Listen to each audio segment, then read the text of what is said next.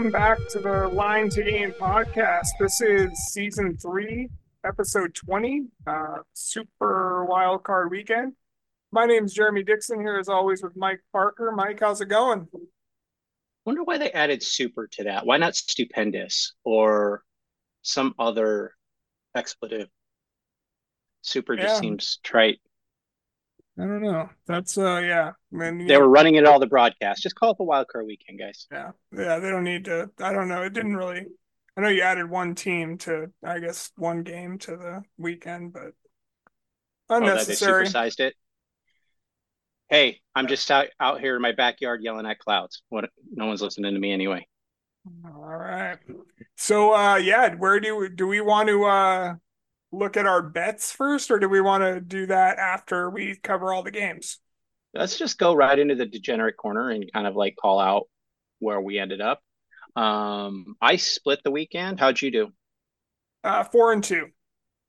4-2. Oh, awesome. So you had Houston, right? Yep. But I Good also had job. Miami. But Ah, I did give that caveat with that one that otherwise I would have been 5-1. That I didn't think was going to win, but I just wanted to see more episodes of the Hard Knocks in season, which I will not get.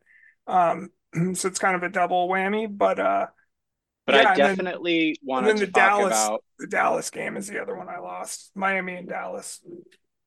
So I think, yeah, I had Dallas. It was a really tough stretch um, for Green Bay. We can have a really good conversation about what they look like now and the path that they've gone over the entire season. But really great game there. So I scored on Kansas City, Buffalo, and Tampa Bay. I was up $199.22 on the week. Really cut into my losses. So I felt pretty positive about that. But you did pretty good, it sounds like. Yeah, I didn't check what the pluses and minuses were on any of that stuff, so I don't know. I'm at I least do it for my own kind yeah, of edification. So, all yeah. right, cool. Let's talk about these games, man, shall we? Yep. Let's do it. All right, Cleveland at Houston. Man, I think it's important to note that this game was 24-14 at halftime. Houston was up, but there was really no indication initially that Cleveland was overpowered. But I called it. This is what I said. Joe flacked out instead of blacked out through two consecutive pick sixes in this game. I mean, talk about a point swing. Houston was up by 38-14. And then it just kind of was over. It was just like garbage time after that. It just was a real, like, you want to talk about quicksand. They just put themselves in. They just couldn't fight their way out of it, Cleveland. So it was a weird game. But I'm happy Yeah. for Houston. Yeah, me too. CJ Stroud, youngest quarterback to ever win a playoff game. And it was just looked like they were having fun out there. You know what I mean? Houston was the Nico Collins was looking amazing. I thought Nico Collins was a rookie until that game. And they were like, oh, it's the third year man that didn't really do Yeah, much until CJ Stroud showed up. I was just like, wait, what? he's So big. He's explosive. He's got good hands. He's like winning these matchups. Good yak. I mean, sometimes it just takes time to develop. Who knows? it's true, man. He ended up with 6 catches for 96 yards and a touchdown. CJ Stroud, man, looks like the real deal right now. Like, I mean, man, Calm. I saw some tweet the other day that was like Denver or that Seattle was like a Denver win over like San Francisco and Miami last year away from the Seahawks getting the number 2 pick in the draft and probably taking CJ Stroud or Yeah, having the I mean, opportunity to take CJ Stroud anyway. yeah, we probably would have got some We probably would edge have taken rusher that Anthony Richardson or something. probably.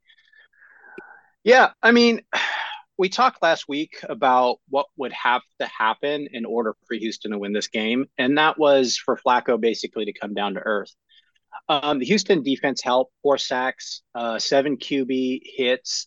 Obviously, the two pick sixes we were talking about, and then by then it's just like they pin their ears back, went after them. The last three possessions at Cleveland were just like It was turnover on downs, and It's it like just like drop back and pass, drop back and pass, drop back and pass. they had to, I guess, but yeah, it was interception for touchdown, interception for touchdown, turnover on downs, turnover on downs, turnover on downs. That were the last five. Actually, those are the complete possessions of the second quarter for Cleveland. It looked ugly that second half for sure. Yeah, they were just not. It just really felt like it was a wrap once those two back to back pick sixes happened, and then I'm trying to look right now to see how many rushes they even had in the second half. It's Joe Flacco pass short right, Joe Flacco pass incomplete, Joe Flacco. Yeah, I don't. They literally didn't run again in the game. Jesus God. Sorry, there is one. But Well, I mean, anyway, yeah, it's just by it's then the just game was a wrap. I mean, it was 40. They didn't run until the score was 45-14, and it was just a wrap. And they're trying to run the clock out. So, it's funny when you watch the games, right? It seems close. 14-17, Houston's up. 14-24 going into halftime.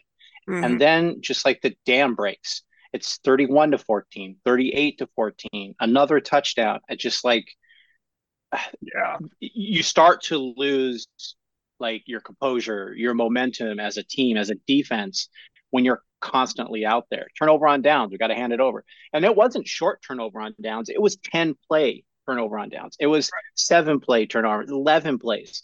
So it's not like it was just three and out. They were driving the ball down the field, kind of bend don't break. But when it got into the tight area of the red zone in Houston territory, it just they weren't the right play calls. They weren't right. There wasn't the right execution.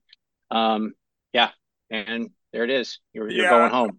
I missed the I missed most of the third quarter, so I didn't see either of the pick sixes in live, but I came back and was just like, what the hell just happened? Because yeah, it felt like Cleveland was just a drive or two away from being right back in that. Saturday, I believe, was day one of my house cleaning project, like post holiday house cleaning. So I was just like, was able to watch most of this game. And then most of the Miami Kansas City game, which is our next one up. So I felt really like I finally got to sit down and just watch some football beginning to end. That felt really good. I felt like, okay, I can see what's going on, why this team's so good, and all this other stuff. So Right. and I'm really happy for the coaching staff for the Texans as well. Yeah, I mean, They had a great year this year. they did, man. It's going to be interesting to see if how that offense continues to thrive if they do end up losing. Ben Slowick, I think is his name, the offensive coordinator there, something Slowick, Yeah, and who I yeah. saw last night. I texted you when I was watching Hard Knocks that the outside linebackers coach for the Dolphins' last name is Slowick as well, and he looked like a young Yeah, guy. I noticed that. Yeah. Must be a brother or something. Well, I mean, I'm sure the internet will tell us soon Yeah, enough. they're fine. And We'll their follow dad, up on that. I think their dad is was on that. The reason I even know I've even looked into Slowick is because I think John Schneider, the Seahawks GM, is looking at uh, getting an interview scheduled with him, and that apparently he worked with his dad when he was in Green Bay. Mm, So sure. the Well, dad great. the Exciting.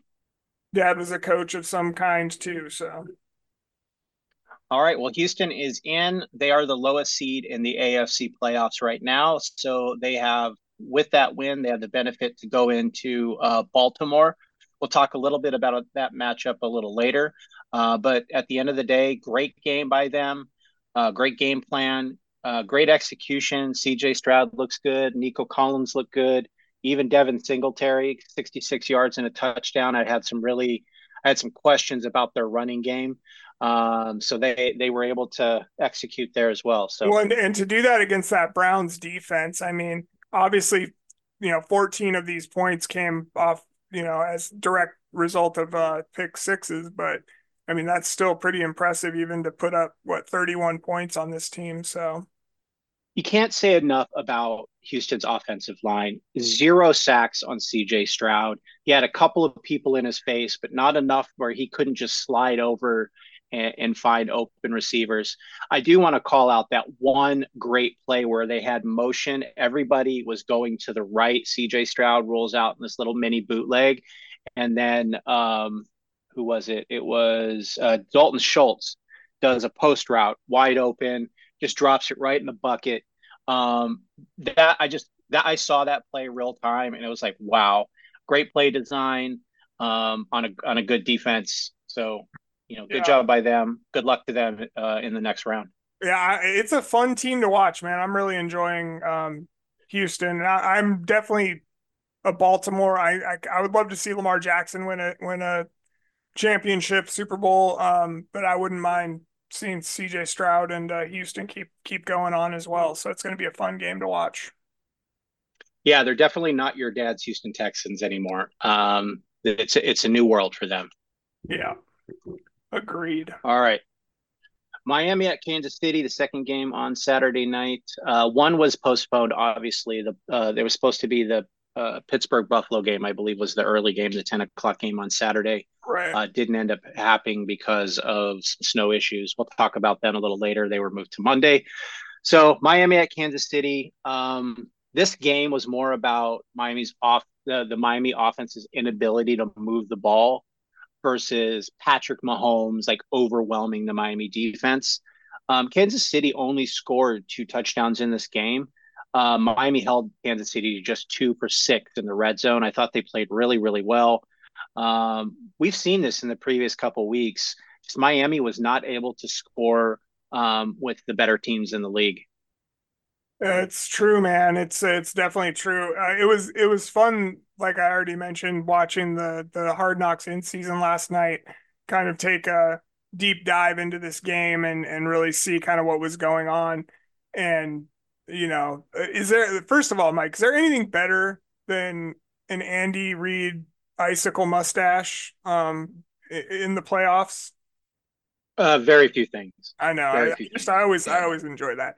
But yeah, Tyreek Hill's out there, getting warmed up, and his wife is out there on the field talking to him. She's like, "Are you okay? Are you cold?" He's like, "Hell yeah, I'm cold."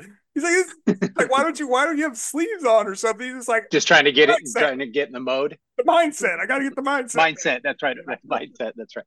So yeah, I really enjoyed watching this Miami Dolphins team all year, and yeah, I mean, they just could not get anything going in this game. And it wasn't, I mean, Tua did have a pick and he was only sacked twice, but it was just like no running game, no, nobody's getting open on big plays. And it seemed there was a few drops. And um, yeah, I mean, it felt like going to halftime, I felt like, obviously they were still right in it, but it's just, yeah, they couldn't get it done, man.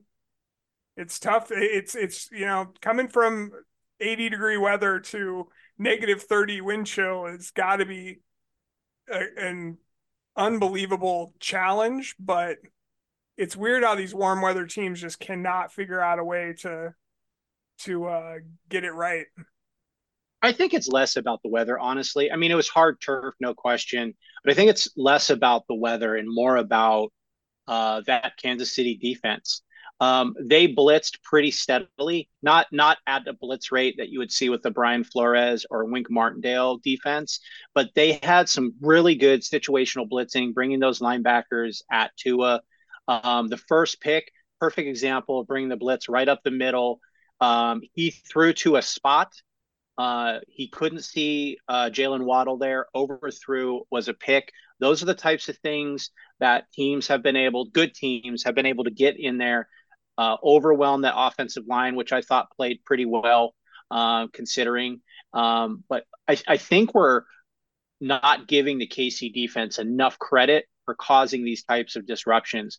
One of the things that we saw successful with the Miami offense is running the football. They have some of the fastest players in the league.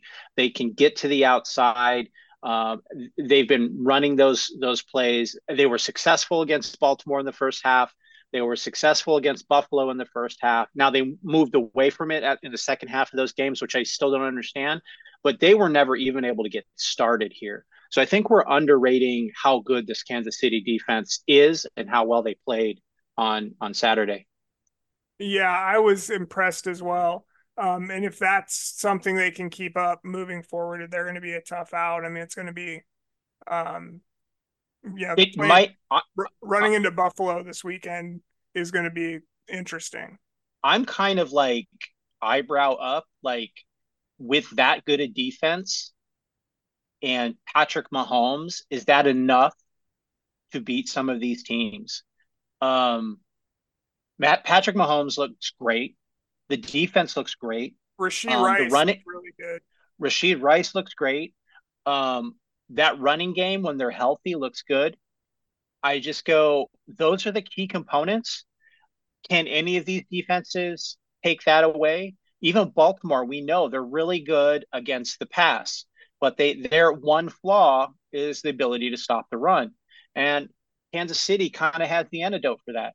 Be interesting to see if they get past this really severely like injured Buffalo team, especially that Buffalo middle defense. I think Yeah. they're on their 17th linebacker at this point. I'm interested to see how well they hold up against Kansas City. It'll be a fun game nonetheless. I think this is also a good time to have the Tua conversation. Um, is he the quarterback that the Dolphins need? He's on his fifth year option next year. They pick that up. He's due $23 million next year. The year after that, presumably you sign him to a 40 plus $1 million a year, multi-year, 5, 6, 7, 8 year contract, commiserate with his place and being a starting quarterback in the NFL. I mean, Mike McDaniel made a lot of points this season about like how good he was and kind of helping him up with the confidence and all that stuff. It'd be really hard to see like have that conversation like Tua. We brought in Kirk Cousins because you know he can throw over the middle kind of Yeah. thing. So I wonder if he is the quarterback of the future. I think he's the quarterback for them next year unless something crazy happens. So what's your take? I mean, I feel like unless he completely falls off a cliff next year, you're probably you're going to probably look at this season and say, Jalen Waddle missed X amount of games. Tyreek Hill missed Tyreek X Hill amount of was injured. games. Raheem Mostert missed Rashid a few Raheem games. Mostert. Yeah. Um, How about the defense getting the lambasted? defense, I mean, their defense was in shambles this week, and they really touched on that in the like they picked up Bruce Irvin and like two They other had linebackers. four free agent defensive ends Yeah, in that game that played that were just picked up 2 weeks ago off the wire, yeah, off the waiver wire. So or off the free, the off scrap the heap, couch, basically. bro. Yeah, off the Yeah, couch. What's his name made a point that he just came off the couch. Melvin Ingram. Yeah, Melvin Ingram, yeah, yeah. And boy, that fella hasn't missed any meals. He was looking it was funny svelte. watching the Chargers flashbacks at how svelte he looked, Yeah. fast and svelte, and then he just he definitely Not that I have um room to talk. I was just kind of surprised. I'm like, damn, who is this? They got yeah, a. he I moves thought he better was a than me, D. that's for I thought he sure. was a D tackle out there, but yeah. So yeah, I mean, I think you take all those things into account and you give him this year and see you roll the dice. I would expect more from him next year, and I think if you don't or if he, I mean, I think this next year is everything. So you're either gonna Here, re-sign him, franchise him, or you're gonna move you know, on. that's a really good point. Let's see what next year is. You've gone 11-6 the last 2 years. You're going to have a weaker NFC East next year. I think Buffalo's going to regress. I think the Jets are in shambles right now. New England is rebuilding. There's a real opportunity for you to get out in front and win the AFC East. Um, I'm not sure what their schedule is. I haven't done the math on that. We'll see how their schedule turns out. Man, if they luck out and play like the AFC South and the NFC South, I mean, this they could really, you know, be up there, right? So, who it just you never know. And I They mean, do who need knows how much of the fact that they fell off from, went from potentially the 2 seed, even competing for the 1 seed there up until probably a month ago, to being what were they, the 6 seed or 5 seed? they were the 6 seed because I think Cleveland was 5. Yeah, yeah, okay. Yeah, so Here's what I'll say. I think to your point, 2024 is the 2 a year. You have to make a decision at that point. Are mm, you still having the same problems as you get deeper into the season? When he gets under pressure, like what happened? He was stayed healthy this year, so that's a plus. But like, no can't concussions. That was nice. no, yeah, no injuries, no concussions. So if you're still having to deal with that next year, you're not finding a way to mitigate that, then you really have to start thinking about how you find um, somebody that elevates you. This Shanahan system, it's a really good system for bringing in quarterbacks and raising their ceiling. So and when you find an elite quarterback to get into that position, Matt Stafford, players like that, you can have potential for Super Bowl. I don't think Tua's on the Matt Stafford level. I don't think he has the command of the offense that Matt Stafford does.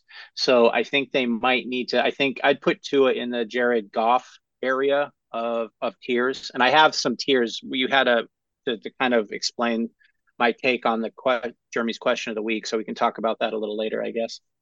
Yeah. All right. Anything else about Miami, KC, you wanted to mention? Nope, nope. Just I was impressed by Kansas City for sure. I'm anxious to see this Buffalo Kansas City game this weekend.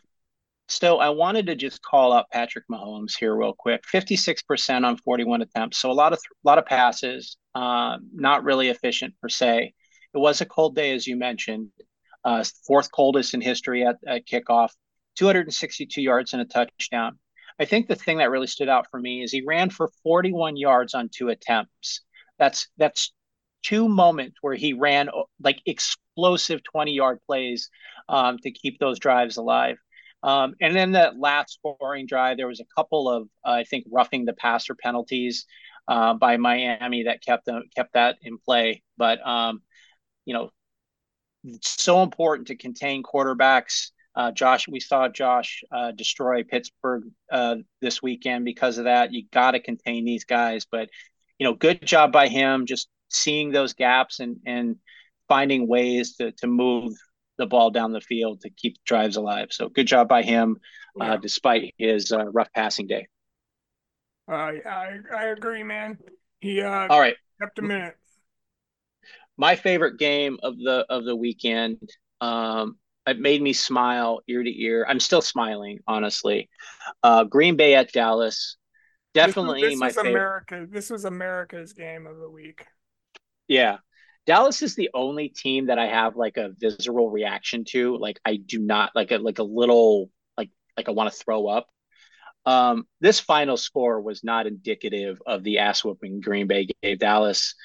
They're up 48-16, and then they started to play really conservative Green Bay on offense and defense and kind of let Dallas kind of get into it. They at one point put the backup quarterback in, but like Dak got him down for a touchdown. They're like, maybe we should maybe we should put Love back in and just kind of to game manage this a little bit better. So interesting Yeah. game, and I love the outcome. Yeah, I could not agree more. Watching I mean, Dak Prescott put up some numbers, but he threw the ball 60 freaking times, man. Um, Insane. that yeah, Tony Pollard couldn't get anything going. It was just beautiful. I mean, seeing that, I was worried. I think they missed Didn't Green Bay miss every time somebody misses an extra point in the playoffs? I'm just like, God damn it, that's going to come back to haunt them. And then Yeah, on Dallas, their fourth touchdown, they missed the extra point, so it's right? 27 versus 28. Yeah, and so then Dallas comes down and scores, or yeah, I can't. Did maybe Dallas scored before they scored their fourth touchdown? I can't remember now. But it made me no. Dallas was the last score of the first half, so with no time left on the clock. Oh yeah, they went for it when they probably should have kicked it with no time left on the clock. So um, yeah, I was just like, damn, man, that just scared the shit out of me when they did that. And then I think they got the ball to start the second quarter or the second half, and I was like, man, if they just go drive down and then nope, boom, uh, They you know, got a Green, field Green goal on their Bay, opening yeah, drive. Dallas gets a field goal there, and then from there it's just touchdown. I guess they exchange touchdowns and then just touchdown, touchdown, Green Bay, and game is a wrap, man. Yeah, they got up to 48-16, and kind of like sat it down after that. So Aaron Jones had 3 touchdowns. I had picked Green Bay to win the NFC, or yeah, the NFC North, and come in second in the standings for the playoffs. Obviously, they didn't win the North. That was Detroit this year. But the one thing I didn't really kind of think about was this team is super young. Their tight ends and receivers are all first or second year players.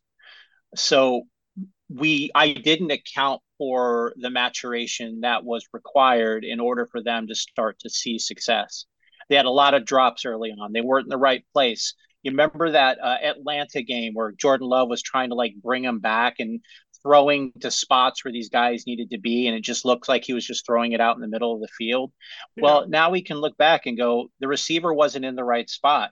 And you could tell that Matt LaFleur was out there just wanting to pull his finely combed hair out.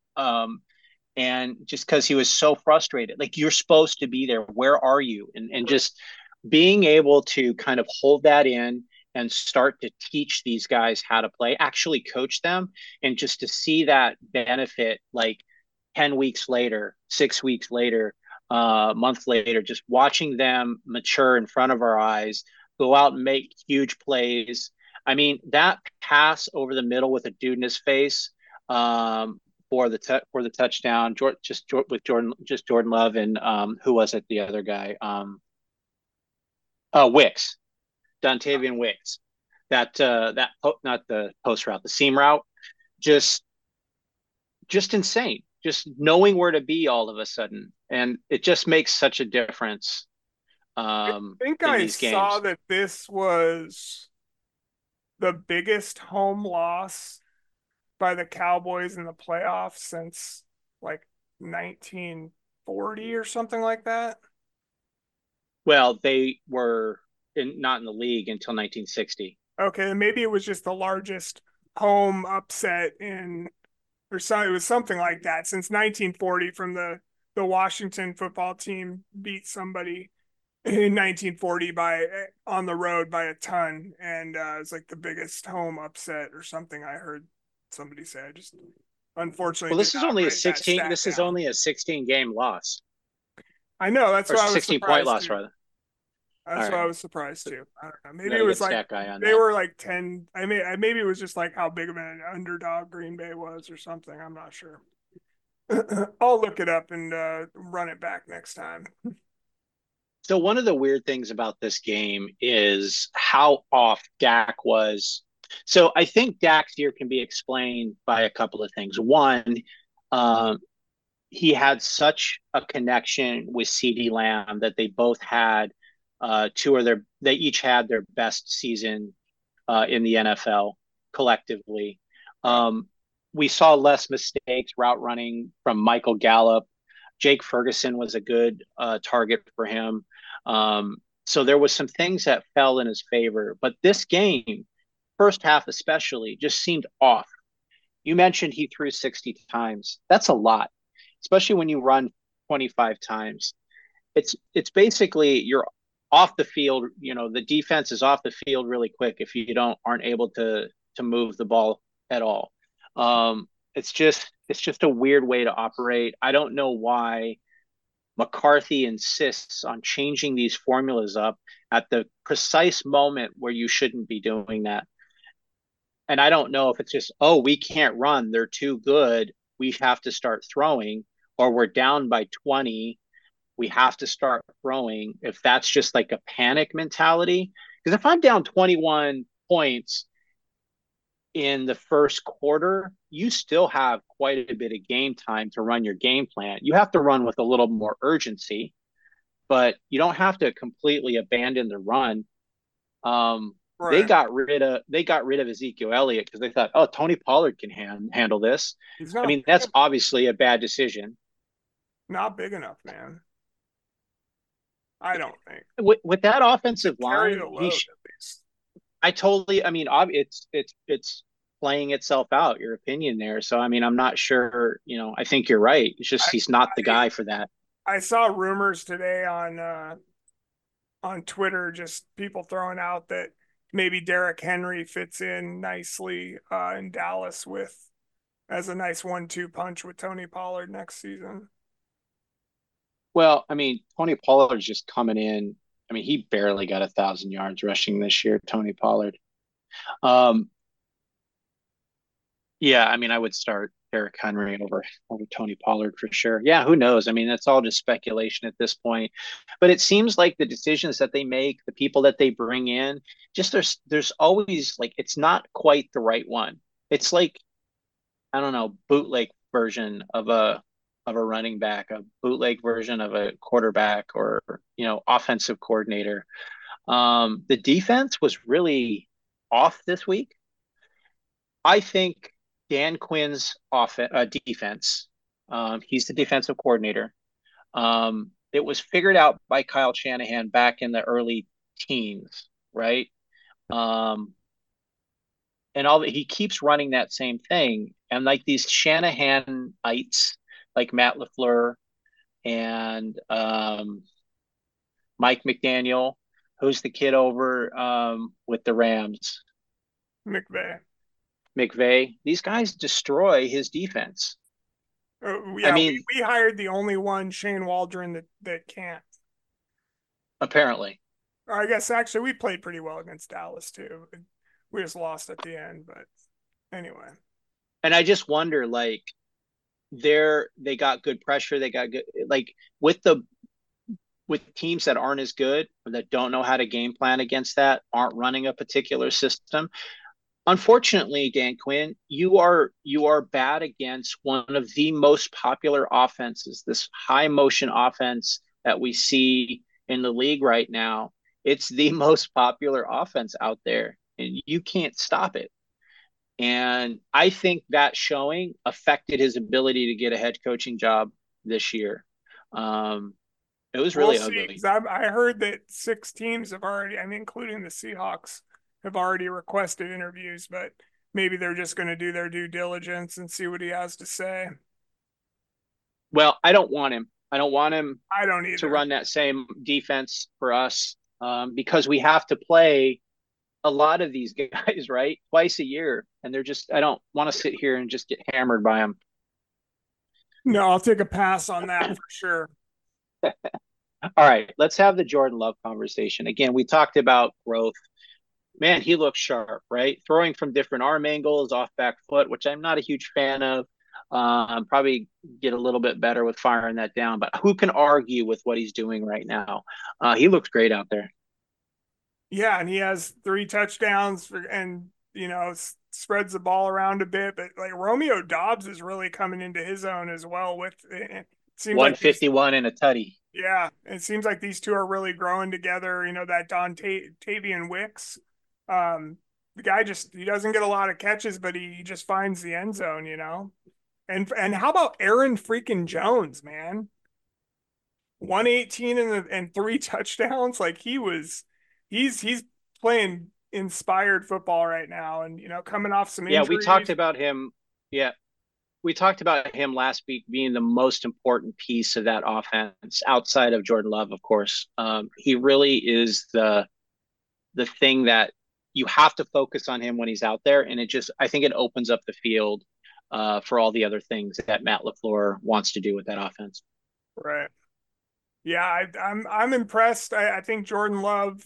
I mean, yeah, I saw everybody on social media like, God damn it, are we about to see the Packers get another Hall of Fame quarterback back to back to back?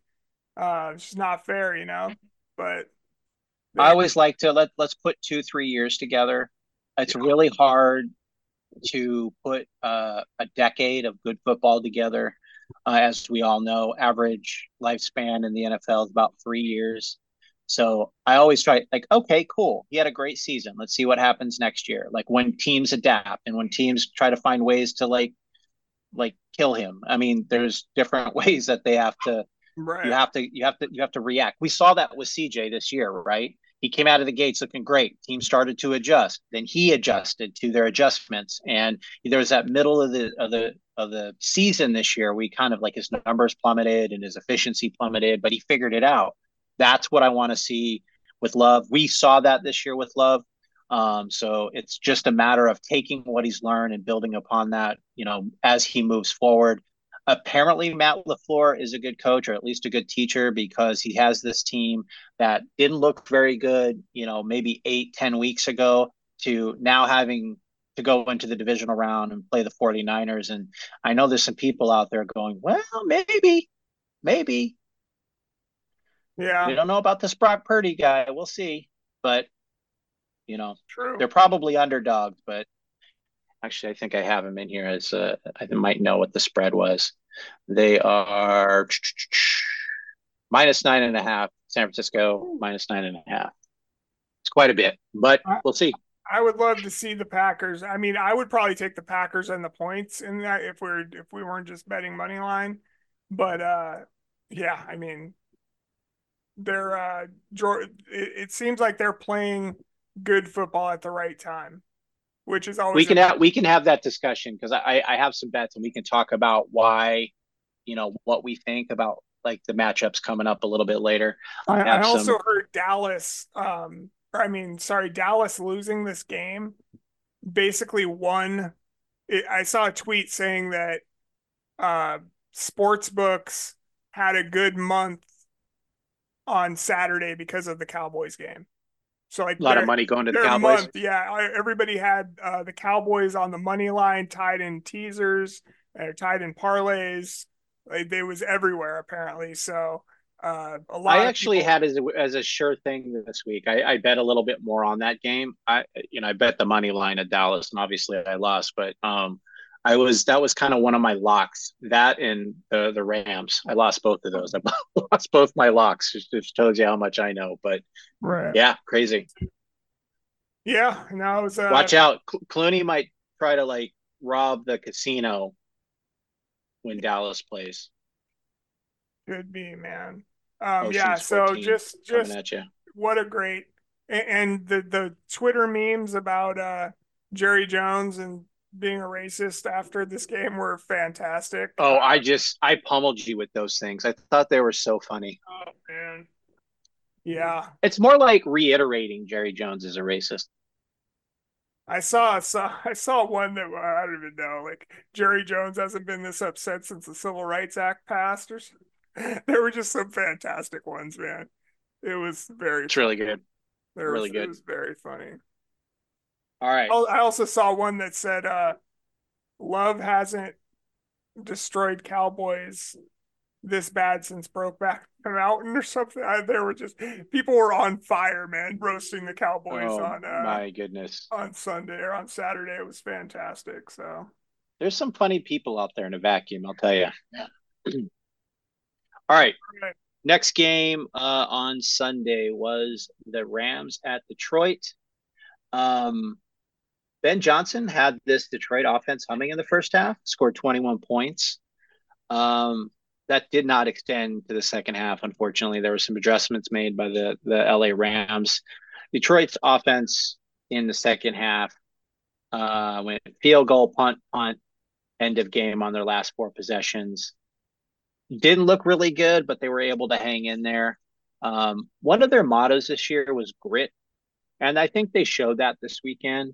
A a 1 point win, still a win. It's in the playoffs. It's a huge game. It's their first in like 20 since like 1991 or something like that, right? So it's a huge game for them. I'm a little worried that where they were acting like it was their Super Bowl. Although I didn't see any cigars being smoked, so maybe that's a good thing. Um, I don't know. We'll see.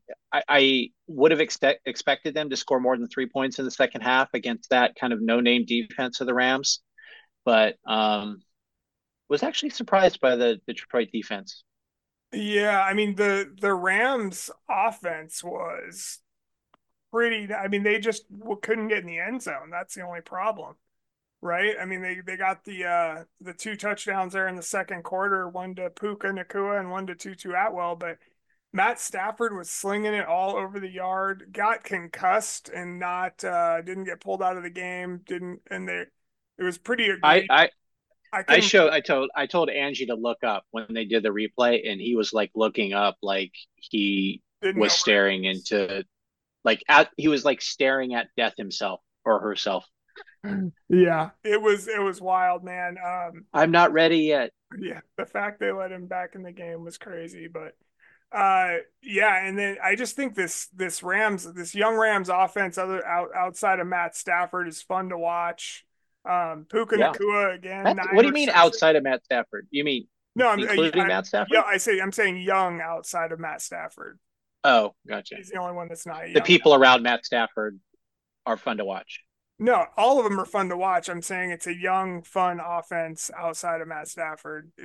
Sorry, Matt Stafford's the only old person on the offense, is what I meant to say. Okay. Cooper Cup, Puka Uh, Nakua, Kyron Williams.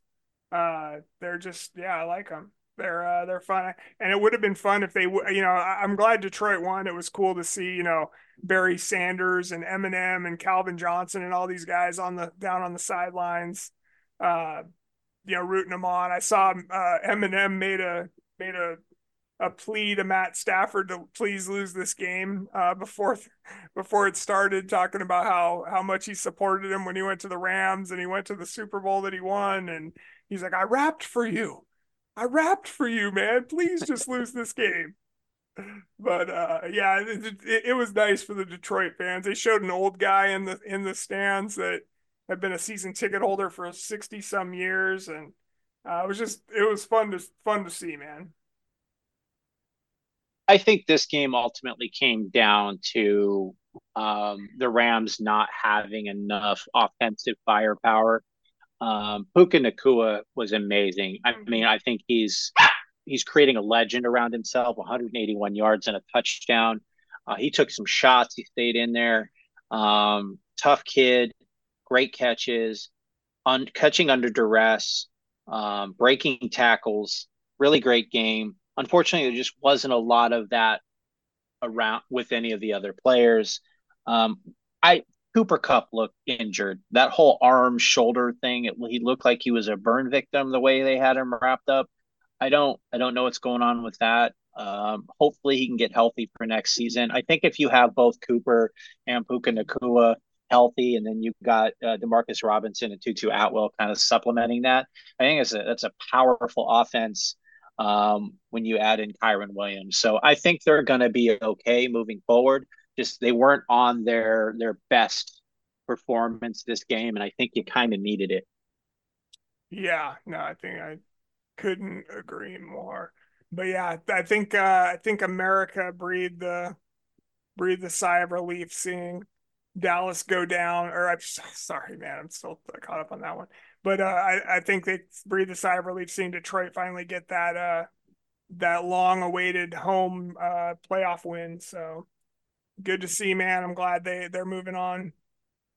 They're a pretty likable team, to be honest. The coach is a little fun. I like his aggressiveness and some of the decisions that he makes.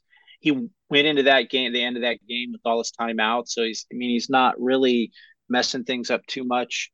I really wonder what happened in that second half with their offensive explosiveness. Um, it was I'm a little concerned about that. Um, So they're playing Tampa, so maybe they can overcome some of that, but they have to find an offensive identity. It is that run game, in my opinion. They're very strong with that offensive line in that run game. They have a lot of weapons there. They have a lot of weapons downfield. The thing that you need to do is keep Goff clean. They put a lot of the Rams had a lot of pressure on him. They were blitzing him a ton in that second half, and he just would bail on throws. And that scares me as things get a little tight in these Super Bowls and these deep playoff runs. Yeah, I mean, if you told me that Detroit loses to Tampa Bay this weekend, I'm not gonna be like, I wouldn't be shocked. You know what I mean? I think I'd be shocked. I think I'd be shocked if they Really? didn't beat that team. I would. I think offensively and defensively, I think Tampa's really old, man. I mean, they just don't have the speed. And I think they should be able to beat this team. Um, I mean, they beat them by a couple of touchdowns earlier this season. I expect kind of that as well. And I'd be pretty shocked if they couldn't beat Tampa Bay, despite how good Baker Mayfield thinks he is. I would yeah, I don't know, man. I don't think I would be completely shocked, but just to some of the points that you mentioned, just how playoff football is different. And there are some of those, Tampa Bay's an older team, but they do have quite a few guys on that team that were on that Super Bowl team a couple years ago. So they know what it I will takes. say I would. I will say I was more shocked by Green Bay over Dallas than I think I would be Tampa Bay over Detroit. I'll just put it in that. If Green Bay at Dallas is kind of like the top of that, I think we're just below with that game. Right. All Okay. right. All right. Anything else with Rams Detroit? Any other call outs? No. All right. Let's hit Monday games. The first one, this one was moved to Monday. Pittsburgh at Buffalo. Pittsburgh looked lifeless, like they didn't really want to be there. We talked about Buffalo earlier this season not being afraid to take on anyone, any team, anywhere. You definitely felt that out there on Monday. The confidence they have. Um, Pittsburgh had none of that on Monday. It's No. like, okay, we got to the playoffs. That's that. Right. Um, yeah, I mean, they did when I looked up and it was, I kind of was in and out on this game a little bit. But I did look up in the fourth quarter there after Calvin Austin scored the touchdown from Mason Rudolph. And I'm like, holy shit, game is 24-17. Like, what is going on here? Is Pittsburgh coming back? But That's the way I felt as well. Yeah. I couldn't believe it. And then Buffalo obviously tacks on the touchdown at the end to kind of make it, look like a big win. And it was. I mean, it's freezing cold there.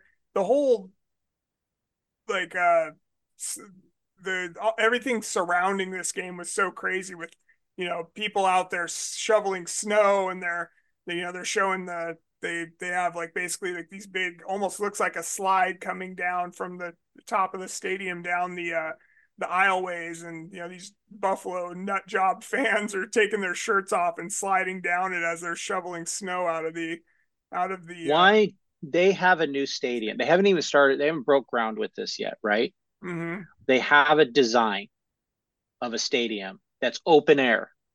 Yeah, And this is going to be two straight games two straight. that is quite, huh? Nothing. Go ahead. This is going to be two straight games this Monday and then next week where we're not sure if they can actually play in Buffalo Stadium because of the snow that's supposed to be coming. And I wonder why we're not putting a dome, why somebody hasn't pulled those plans and just said, we're going to put a top on this. Yeah, What do we have to do to get that done and get the permits for it?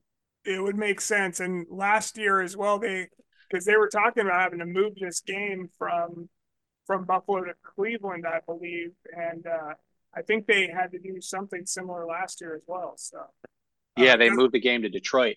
Yeah, that's right. And so it just doesn't make a whole lot of sense.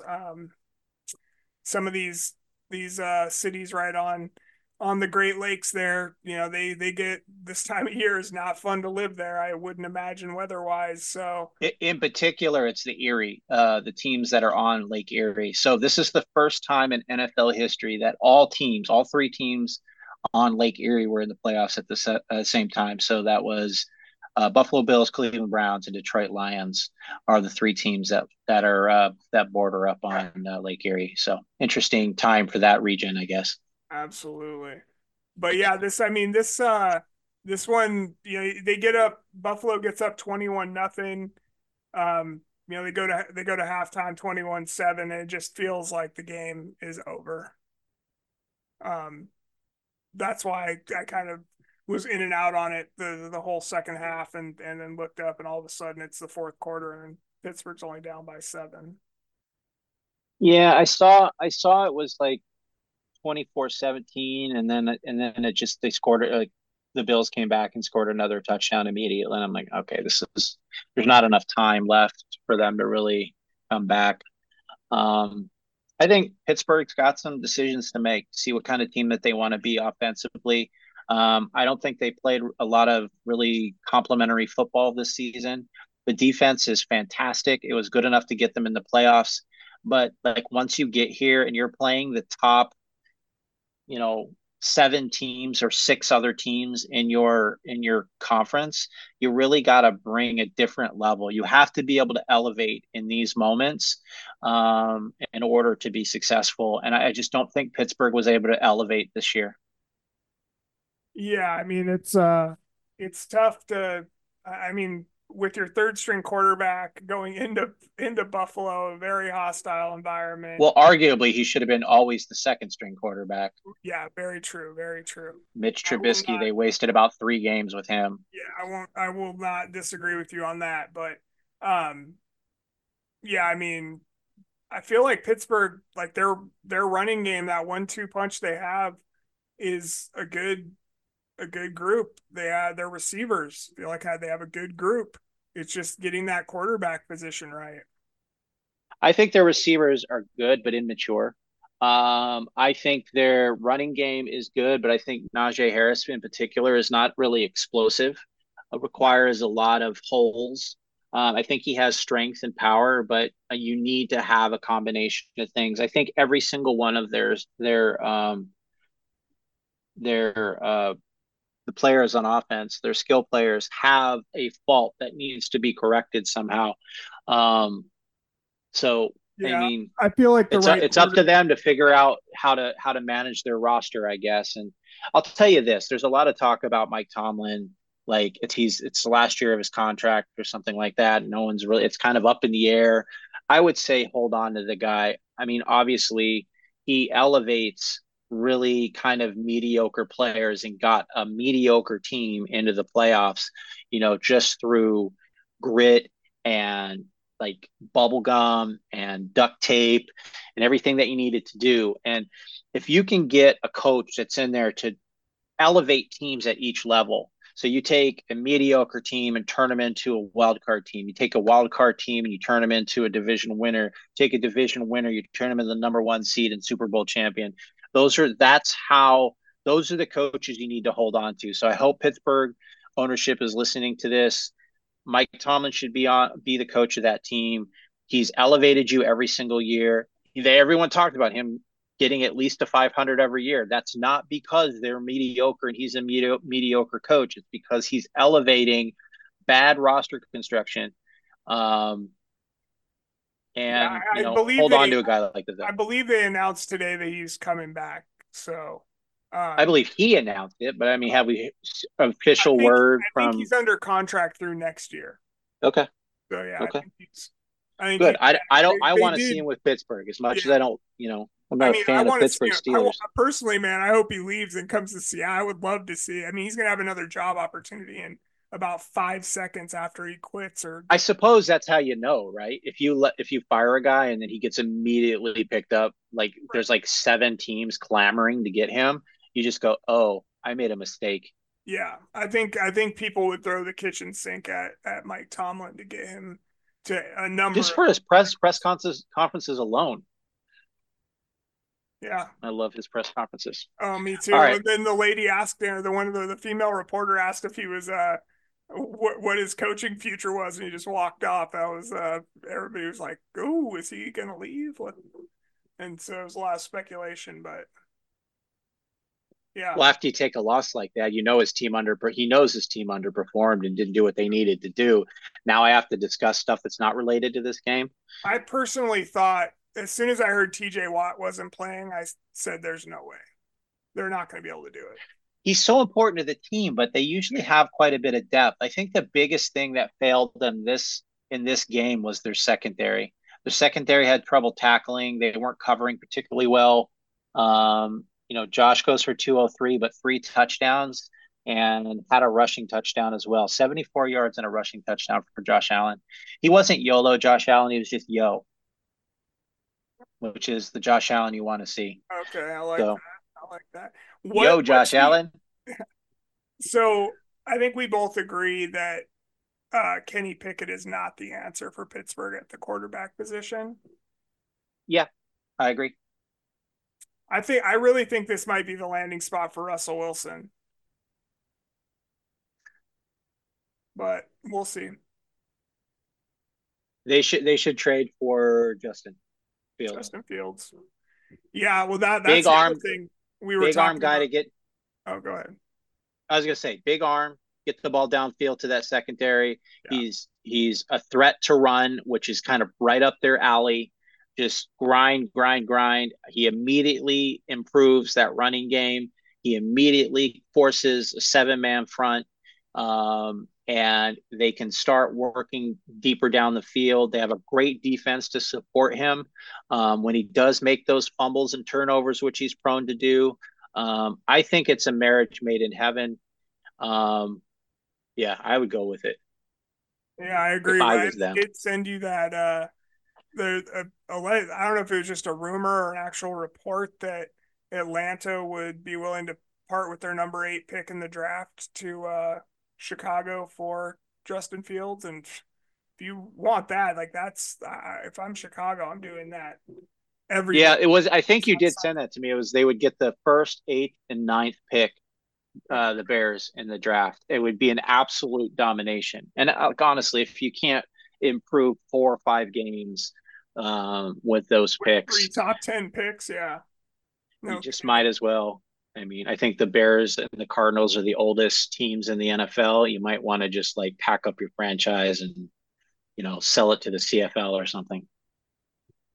Here you go. All right, Philly at Tampa Bay. This is probably the worst game of the slate Can this we just weekend. real quick? Can I just say all these games were terrible except for the Ram. I mean, not none of them were close, at least, except for the Rams Lions games. It was just blowout after blowout. Well, blowouts, yes, but I wouldn't call them terrible. I mean, I don't know if you can associate terrible with because it's close, because sometimes it's close because it's just shitty football. That That's doesn't true. make it a good game. No, I mean, yeah, Um, I enjoyed watching the Eagles get blown out. I did enjoy watching the Cowboys get blown out. So I mean, I guess they weren't terrible games, but Even that Browns game, as we discussed, it was close going into until the the second first half, half, and the and then first it half was was just like, oh, like boom, boom, you're done, and it was that fast. But up to that point, these teams were grinding it out. So I yeah, guess once it that's gets to, true. That's true. yeah, it's all about perspective, my man. All Mm-hmm. right, Philly, Tampa at Tampa. This game was really about 2 things: the horribly horrible tackling of the Philly defense and Baker Mayfield. Come That's on. pretty much that's what happened with this game. So let's discuss those 2 things. Yeah, I mean, Philadelphia, they look like I mean, on defense, they look like they didn't want to be there. I agree. They didn't like some of the touchdown, the David Moore touchdown pass, 44-yard David Moore touchdown pass. I think he broke like 6 tackles. The Trey Palmer 56-yard touchdown pass, I think he broke like 7 tackles.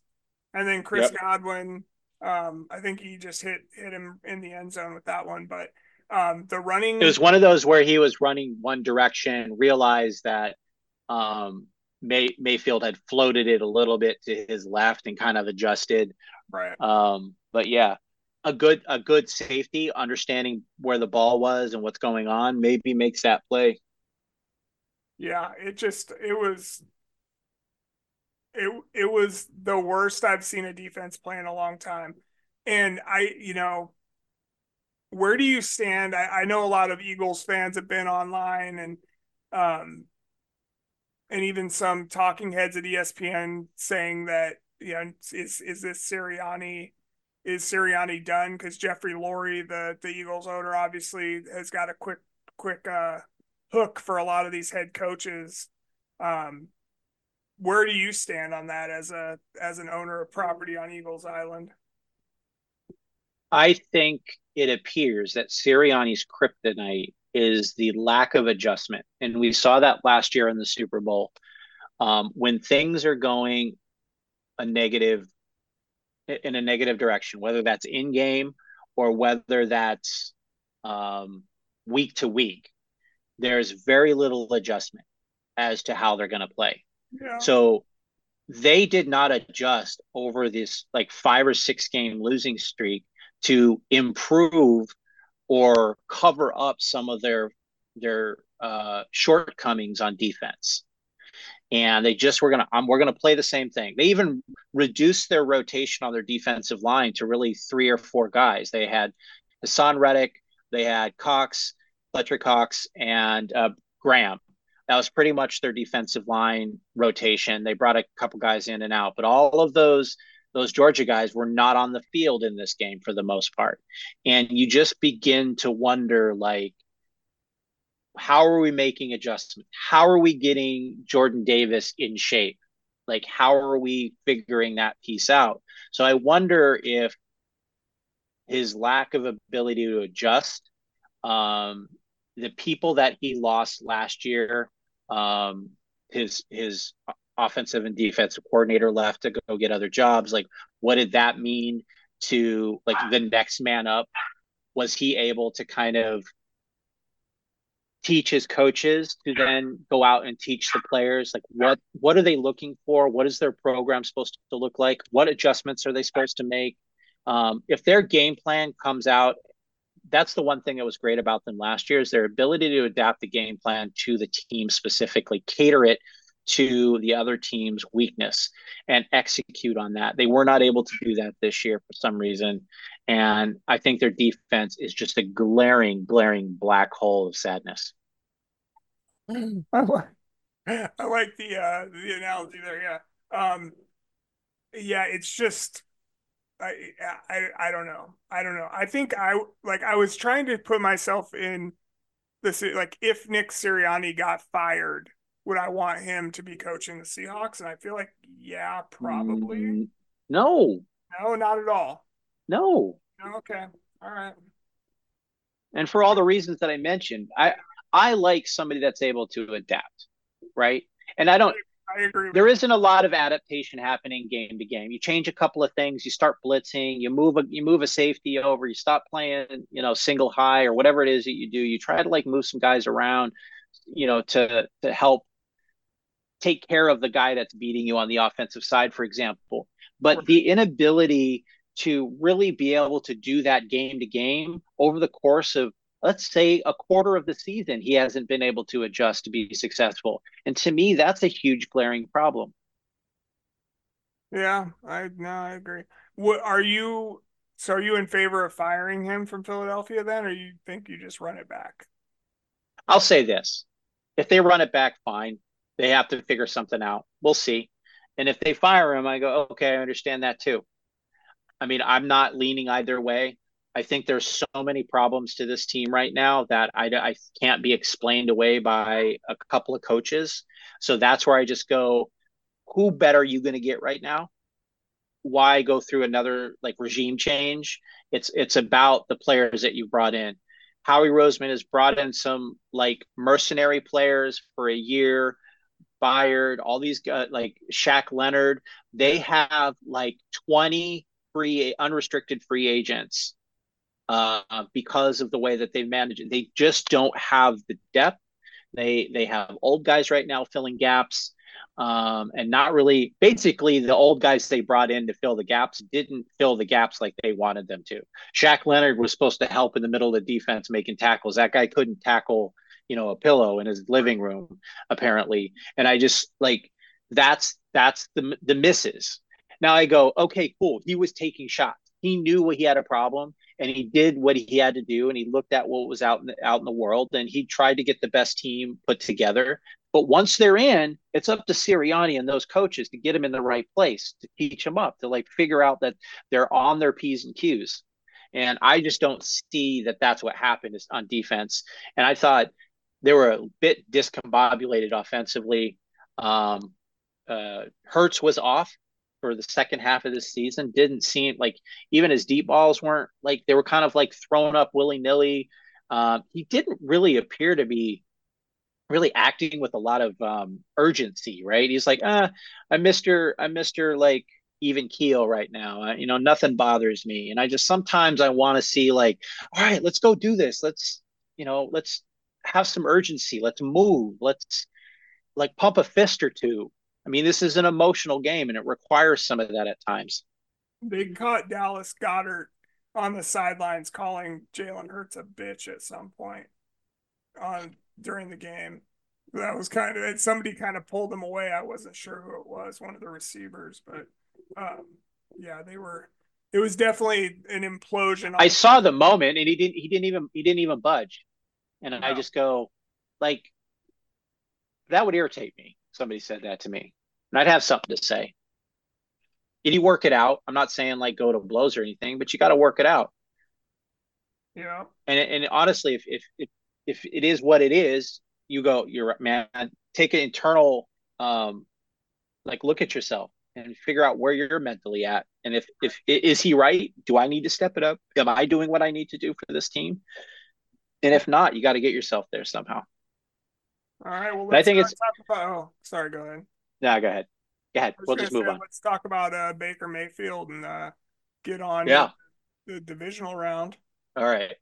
All right. So we did talk about Philly. Let's talk about Baker and his future um, with the Bucks.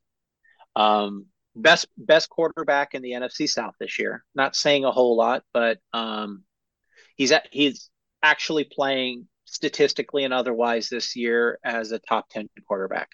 Would you agree with that? I would.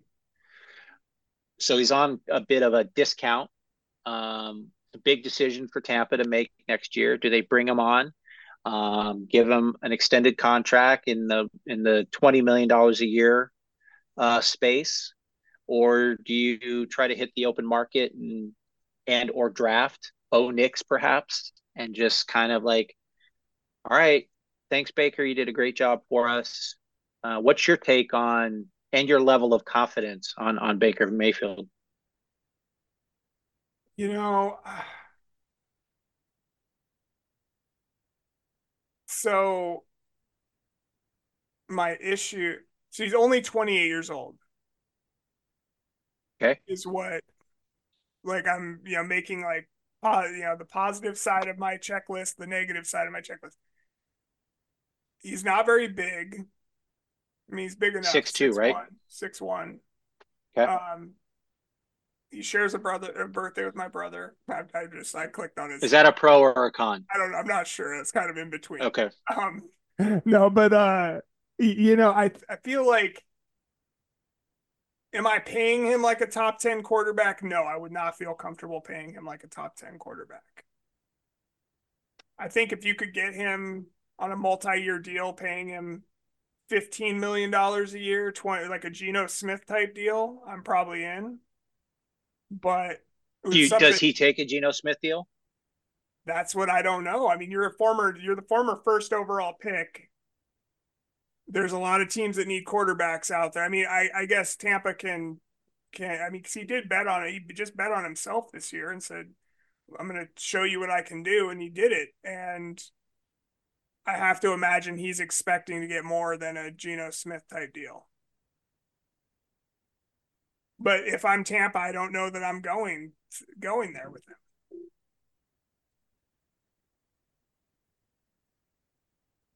Does Geno Um, see if he can get out of his deal after the second year, which is where we're at right now? so Geno Smith is making base salary of about, let's say 15, we'll round up million a year. So you're okay with that? He signed a 2-year contract for 24. So 20 this year was 1.2. His next 2 years, 24, 25, or 12.7 and 14.8 for Geno Smith. So is that where you're okay with? I would Maybe something maybe with I it's in would maybe seat. be I would maybe be okay with going a little further with him. Just a little It, bit, it, not much. what's your cap? 20? I'm not going over 20 for Baker Not Mayfield. over 20. Okay. How about you? Sure. Yeah, I mean, as far as NFL quarterback salaries go, I mean, it's a drop in the bucket. I think it's more about what the base salary is, how you can stretch that out over the course of the contract, and how easy is it to get out of the contract and not have any like cap hits. Um, so that's the piece that becomes a little bit more challenging. You don't want to hamstring your team by overpaying a mediocre quarterback. You don't want to sign them to like 5 years or 6 years and No, I twenty need to be million able to. dollars a year. Yeah, I need to be able to get out of the deal after a couple of years if need be. Yeah, I mean, I think giving him a 35, 40 million, well, not 40, but 35 to 38 million over the next 2 seasons. Perhaps, with a signing bonus that they can amortize over the course of the next 5 years, and some other kind of upfront money, and then maybe some back end incentives to extend that. Yeah, I mean, what else are you going to do? Going to go get Ritter? Yeah, I mean, could go get try to get Justin Fields. You could go try to talk Kirk Cousins into coming down to some nice warm weather. I don't know. No, it'd be good down there. Options are There's no options are vaccines in Tampa limited. Bay or anything. It'll be great for Kirk Cousins. Options are obviously limited, but yeah, I don't know. Yeah, I think Kirk Cousins is the only like unrestricted free agent that's hitting the market, that a quarterback that has any real value this season. There are, like you said, some opportunities with Russell Wilson, who to me you have Russell Wilson in the building already. You might as well keep him. He knows your system. He played well for you. You might as well pay Baker Mayfield. You're going to get the same production as you would from Russell. Um, you can bring in Justin Fields. I think obviously that's a step up. I think Justin's probably a low tier 3, high tier 4 player right now. Um, so That you that can it, Buccaneers that but Buccaneers but all you're doing is improving incrementally, right? You're not changing your outlook too much, true. in my opinion. I agree. Um, the other thing, that Mike Evans is a free agent after this year. I Also, think he signs. you think he comes back? I think he comes back. I think That they're would going to be do him that'd be right. an interesting twist because it seems like But well, yeah, there was a little bit of stuff, but I think he's coming back. I honestly do. I also think the rest of that team is super old, and they're going to have a lot of problems fielding a team. They're gonna be super young, and I don't know. They're going to need to retain Godwin, and they're going to need to retain Young. They're going to or not Young, Evans, and they're going to have to find some offensive linemen. I mean, there's going to be a lot of turnover on that Tampa Bay team. So I don't think they're going to make it past this round, but this is kind of their last gas, in my opinion. yeah, I agree. I agree. All right. Anything else on that game? Nope, Tampa or otherwise? All right. nope, that's everything. Well, let's look forward a little bit at the divisional round. 4 games. We have Houston at Baltimore. So that's number 4 versus number 1. We have Kansas City at Buffalo. So number 2 and number 3, or 3 versus 2. We have Green Bay at San Francisco. That's 7 versus 1. And then Tampa, Detroit, 4 versus three. Um, so decent games. I actually put some money on these games. So let's talk about. We'll go in order of the games as they're being played this week. So Houston at Baltimore. Currently, Baltimore's the favorite, -8.5. I took that with the points. What's your take on this game? Yeah, I am also betting on Baltimore. I thought we were just doing money lines for all of these, so obviously the money line payout on that's probably minuscule, but I mean, I just feel like Baltimore is a juggernaut right now. I feel like their defense is playing out of their minds. I feel like Lamar Jackson and the offense are playing great. I just saw Mark Andrews has been cleared to return to practice at least. Um, and you get him back with Isaiah Likely and who has been breaking out lately. That's a hell of a tight end combo. Um, Zay Flowers is looking great. Odell Beckham Jr. makes an appearance once in a while. I just feel like that Rashad Bateman Baltimore offense is pretty, and with no running. I mean, no real big name running backs on that team either. It's interesting. I know they did pick up Dalvin Cook right they before, they cut Melvin Gordon today. so they picked up Dalvin Cook though, and they're probably going to have him on the roster, I would imagine. Um, yeah, I mean, I think this young Houston team is about to run into a buzzsaw, especially being in Baltimore. The game, and yeah, it's going to be fun though. I mean, I think maybe they're so young they don't know what they're in for, and they come out throwing Ignorance is bliss, hands. right? Yeah, come out throwing hands and see where they can go. But yeah, I'm taking Throwing hands. Baltimore and giving the points or whatever. I mean, I guess I'm just betting money line or just betting straight up. So I'll take Baltimore. Awesome. Yeah, I agree with a lot of what you're saying. I think Baltimore, we mentioned throughout the season, Baltimore to me looked like the best team out there because no matter what happened, who was injured, the next man up mentality, it really seemed like this team didn't skip a beat when they had to bring in a backup running back or when they had to bring in Gino. What is that? The safety that came in and just ended up tying the interceptions for the league just out of nowhere. So like they have depth and they hey, I don't know. Is there something about Baltimore coaches that are just like we know how to teach these guys the system and they're executing on that? We got smart guys in there. It's hard to overlook that team mentality. I think the one thing, if Houston can figure this out, and I'm looking at their depth chart right now, and I'm not really that impressed, is the running game. Can they run against this Baltimore defense? It's the only way that you can do that. You got to bring those safeties into the box, man.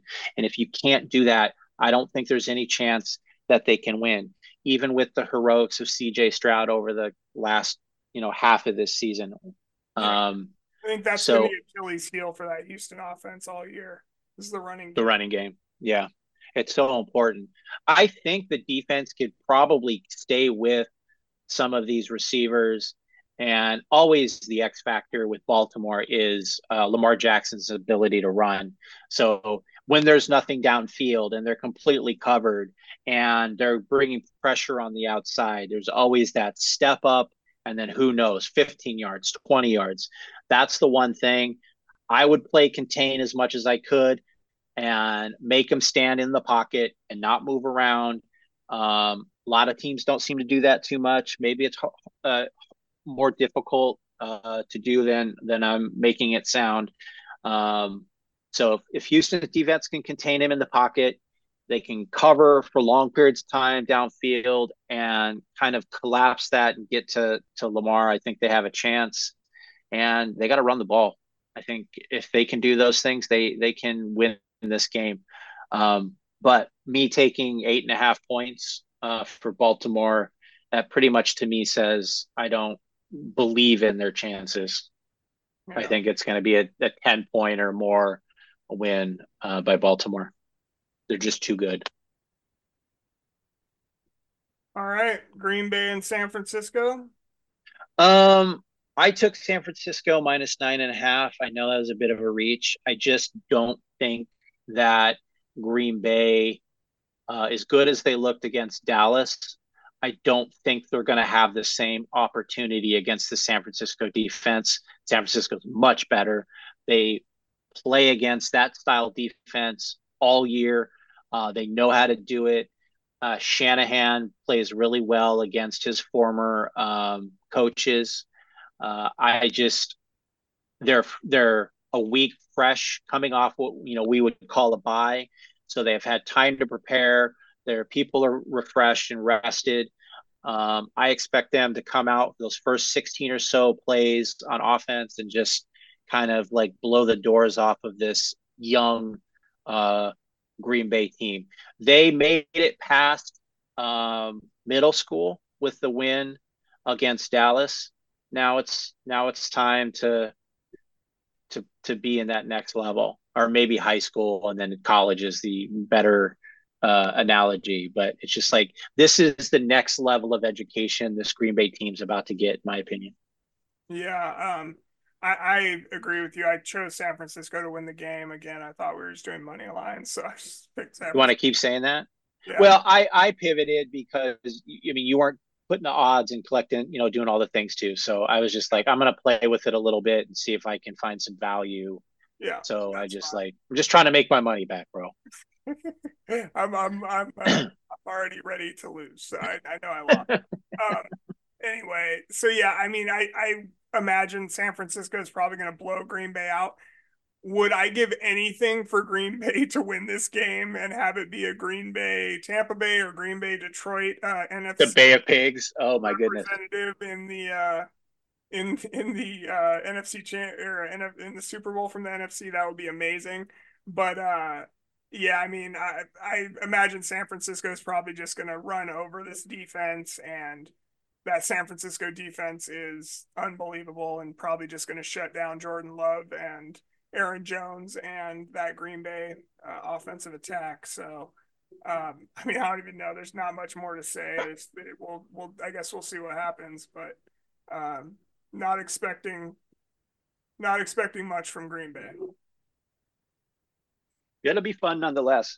I mean, Yeah, they surprised me last week. Let's see if they can surprise me again. I'll be watching for sure. All yeah, right, third game on the docket: Tampa Bay at Detroit. I took Detroit -6. I think this is easy money. I think Detroit's offense is going to be faster and younger and more dynamic than this old Tampa Bay defense. They have a couple of highlights there. It was it Vita. Vita What's Vea, that? you double them. Vita Vea looked amazing in that Eagles game. He was all over the place. Um, they Some have a better off. unbelievably shut down the tush push. It was fantastic. Yeah, I mean, and we're talking like both of the Philly offensive line and the Detroit offensive line have been at the top of the NFL throughout the year. So I think it's at least Tampa will know what to expect from a good offensive line. But I just think they're going to be too dynamic. I will say, like I mentioned before, if they can get some pressure on Jared Goff, his efficiency significantly drops. And that offense looks pretty bad when it's bad.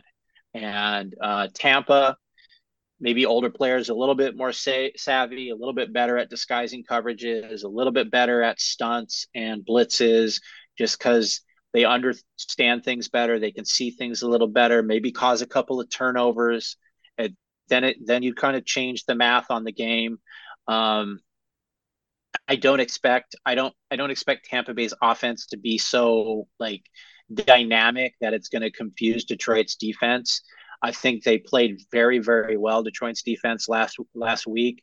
I think we mentioned they were 0 for 2 for 6 in the red zone or something last week against or this week against the Rams. 0 for 3 in the red zone. So the two touchdowns that the Rams had were outside of the red zone, but 0 for 3. So when you get in that, when things get compressed, It's really difficult to score on this Detroit team. If they can minimize those big plays, I think they win this game. Yeah, I took Detroit in this game. I think that I don't know that would you say the spread was 6 points? -6, yeah. I don't. Yeah, that feels too big to me. But I think Tampa Bay is going to score. I think they'll keep it close for most of the game. But I do think that Detroit will end up taking care of business at the end. It's just there's too many emotions. There's the hype in that stadium is going to be off the charts. I did see that somebody asked what's the name of the Tampa Bay head coach again? Todd Bowles. Todd Bowles. They asked him how Tampa Bay was going to be able to deal with the cold weather in Detroit this weekend, and he was I less saw this. yeah, he was less than amused. Well, I So will say, if you think the -6 is bad, it looks like money's going down on Detroit because that's up to -6.5 at this oh point. wow, So they wow. added the hook there. So we'll see. That'll be interesting to see. But yeah, I think, I'm rooting for Detroit. I really like them. I do like the Baker Mayfield story as well, but I think that all comes to an end this weekend. Hopefully he plays well anyway. But um, yeah, it should be a good game. I'm expecting this to be a really good game. All right. Last game, Kansas City at Buffalo. We got Buffalo -2.5. I didn't like that. I took Kansas City as the Kansas City money line because it had some plus odds, +124. So I jumped on that. I think Kansas City right now with that defense and the way Mahomes is playing, just need a couple more players to make some plays. Running game looks good. They showed that they could play in the cold weather. This is Mahomes' first road game in the playoffs, so that might be something. But I look at Buffalo and that roster and how injured they are and how up and down they are, game to game, play to play, and I like the stability that Kansas City offers, that Pat Mahomes in particular, and that Kansas City defense offer. Yeah, I am taking Kansas City also. I just feel like you said the injuries on Buffalo, um, the the chance of YOLO Josh Allen showing up. It's going to be cold weather. I did check. It said it's going to be about 22 degrees, but it looks like it's going to be sunny on Sunday. So at least we won't be dealing with snow as crazy as it's been there weather wise the last few days. Um, But let's not also sleep on the fact that these guys have rhythms like flights, when you leave, when you come in, and there's supposed to be a cold front coming in, potentially delaying flights in and out. yeah, Pittsburgh flew in like the evening before, right? And it yeah, was just like they don't have that time to acclimate to where they're at. Now, Pittsburgh to Buffalo isn't like you're flying to India or anything. It's not that far, but still you're a creature of habit, you get in your rhythms, you need to get to the hotel, you need to do your walkthroughs, you need to do all these things, and when you're in this compressed time frame, sometimes that throws people off. yeah. I also like the fact that Kansas City's had will have 2 extra days of rest over Buffalo as well, going into this one, which That's important for sure for health, could play yeah. a big role. And it's crazy because you get a high ankle sprain one game, and then the guy's practicing 3 days later with that, and you're like, how is Joe Burrow still standing up? Yet he's out there playing quarterback. So those 2 days are so important to getting players up to with modern technology, getting them up to the point where they can play. So you're right. You nailed it. I think that extra 2 days is important. Yeah. All right, man. Is that it on those games for you? Yep, that's it. That's all I got. All right. Jeremy's question of the week. Yeah. So my question of the week, Mike, what is Baker Mayfield? All right. I took an opportunity. We've talked a lot about what we think about Baker Mayfield is, and as it relates to the game we just watched, and kind of what his prospects are for next week and moving forward, what we would pay him and everything. So I decided to kind of look at. I put some quarterbacks in some tiers. Last year, tier one, I had just Patrick Mahomes. I've added Lamar Jackson to tier one. because of his athleticism and his ability to both run and throw the football. He's been amazing this year. So I think we got to give him his flowers, and I added him to tier one. Tier two, I have Joe Burrow, Justin Herbert, CJ Stroud, and Josh Allen. That's like the guys are just right there, but not up to that tier Yeah. one. All right, this is where it kind of gets a little blurry. Some of these, I like Trevor Lawrence, for example. I have him in tier three. I think I have him a little higher than most after this season. So I don't know if this is. I tried to get it in order as best as I could, but I'm not like solid with it. So tier Okay. three: Dak Prescott, Trevor Lawrence, Jordan Love, Matthew Stafford, Murray, and Brock Purdy. I threw Brock Purdy in there because of his collective success over the season. It's hard to ignore. I think he's deserved and done enough to at least get him into that tier three range because of the success of his team and the success of his offense that he's running. So, Oh, any issues there? no Jared Goff in that. You got him in the next I row. have Jared Goff in tier four. So, like I said, I think I would take Trevor Lawrence over a lot of these people. Maybe not Jordan Love now that I'm thinking about it, but I would take him over Matthew Stafford because of his youth. I take him over Kyler Murray because of his measurables. I take him over Brock Purdy because I think he's more athletic. I take him over Jalen Hurts again because of Jalen Hurts' uh, uh, weaknesses. I take him over. So now we're moving into tier four. So Jalen Hurts, Geno Smith, Justin Fields, Baker Mayfield, and then I go Jared Goff to round off Okay. that top four tiers. Now I kind of put them in order. Jalen Hurts over the last 2 years, there has been some consistency, although the last few games not so much. Geno to me is really hot and cold. Can get the ball out fast, which would be good in let's say a Mike McDaniel offense. He can get the ball downfield. He has a strong arm. He has a relatively accurate arm. I just worry about his sensory perception, the things happening around him. He doesn't really seem to see and gets blindsided quite a bit. So I worry about that from any quarterback. Justin Fields, I think just the athleticism, he's better than Baker. Um, Stronger arm, probably just as accurate, better runner. Does have that sensory perception where he can see things happening around him without even looking at it. Baker, he's right after Justin and before Jared. He's good. We've seen him panic. I mean, you see him when he has people around him, how he just kind of holds the ball or ducks down and just gives it up. Um, So and where does that rank Baker? Like I didn't pay attention to exactly how many people were ahead of him. 6, 8, 10, 12, 14. I have him the 16th best. 16th best. So middle of the road. Like on the button. Yeah. I He's the don't new line of demarcation. I do not disagree with that at all. Are you above or below the Baker Mayfield line? Yeah. I think that's probably the perfect setting. All right, Mike. Moving on to take corner then. Do you have Yep. anything this week? I got one. I got one as well. Why don't you go first? Are Bama's quarterbacks the new Ohio State quarterbacks in the NFL?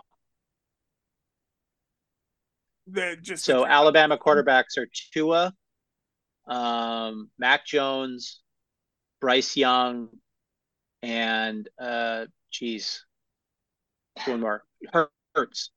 So like all of these quarterbacks that are like not doing too well right now. And that was the thing with Ohio State quarterbacks is that they would be amazing in college and they get to the NFL and just were not able to maintain that level of success. Are we seeing that with Bama quarterbacks now?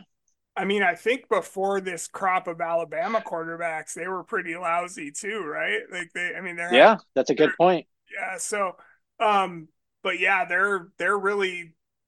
It looked like they I, had something big happening, you know, like all of a sudden it was like, holy shit, you know, Mac Jones is tearing it up and Jalen Hurts is tearing it up and Tua is tearing it up. And now it's like, geez, man, these guys are maybe they're not who we thought they were. Yeah, it's tough. It's maybe. And now you got CJ Stroud going lights out down in Houston as Bonkers, an yeah. Ohio State. Because I remember, I think I asked you about if CJ Stroud fell to the Seahawks, should they draft him last year? And you were just like, no, he's an Ohio State quarterback. Like when we leading up to it, and I was like, all right, okay, I guess. Boy, was I wrong. Well, it's like, I I mean, probably I, I it's probably got to said be it in jest though. individuals. It's got to be individuals, and it's like, yeah, I mean, I get at those schools, you're throwing to you have an NFL caliber offensive line, you have an NFL caliber, receivers, running back, everything else. Well, you're also so much better than the competition that you're playing, so those Right, windows are bigger. So it's really hard to get a sense.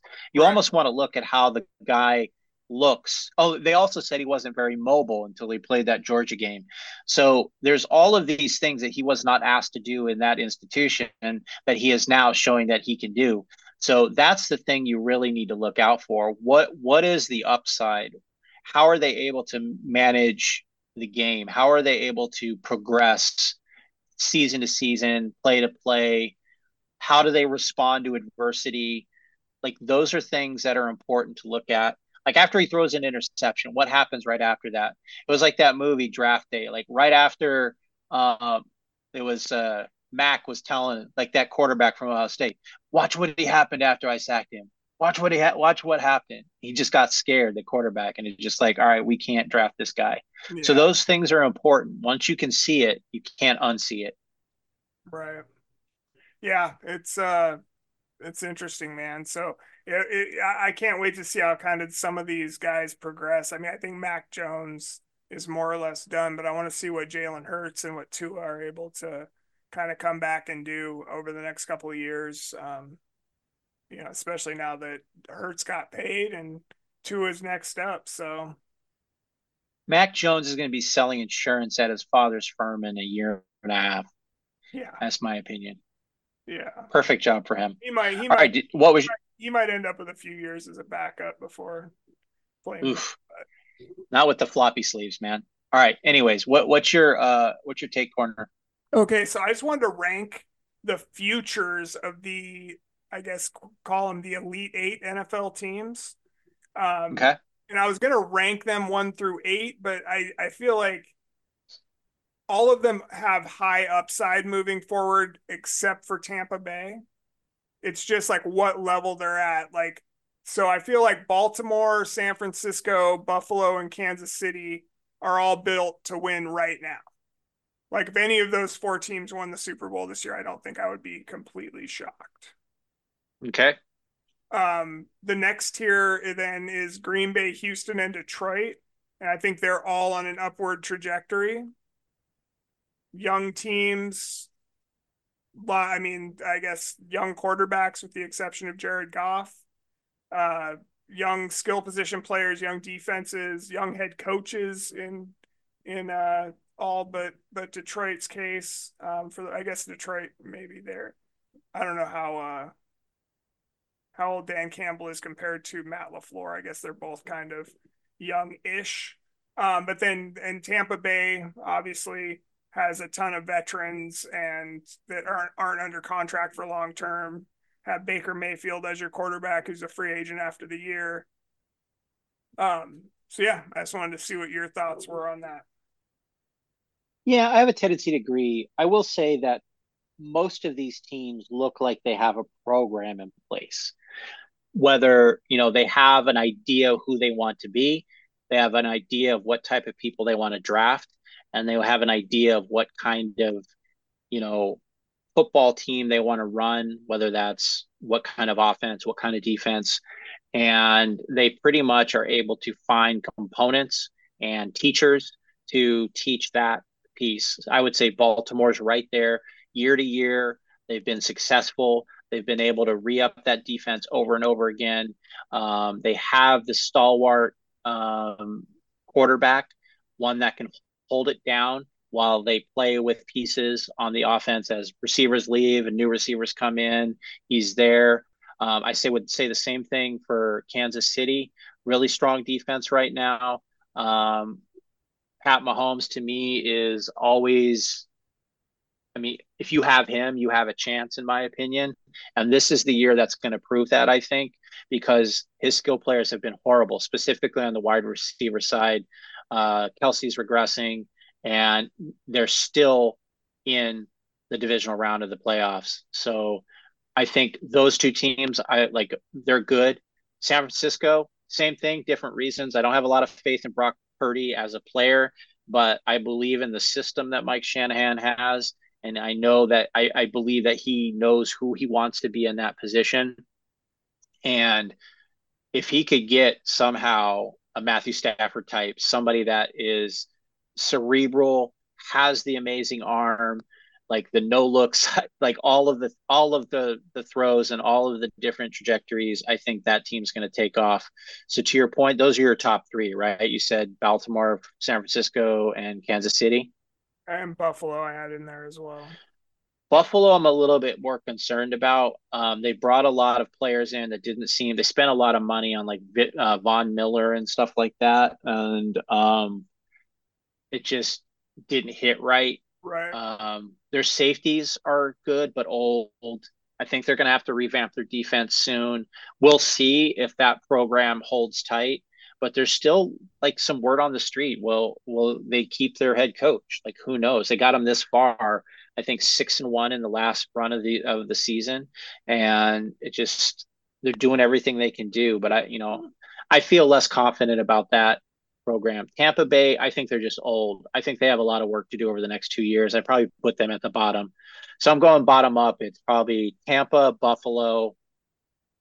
Yeah, I could see Buffalo trending down, I guess. That's why I was like figuring, but I could see them winning the championship this year too. So it's like, Exactly. Yeah.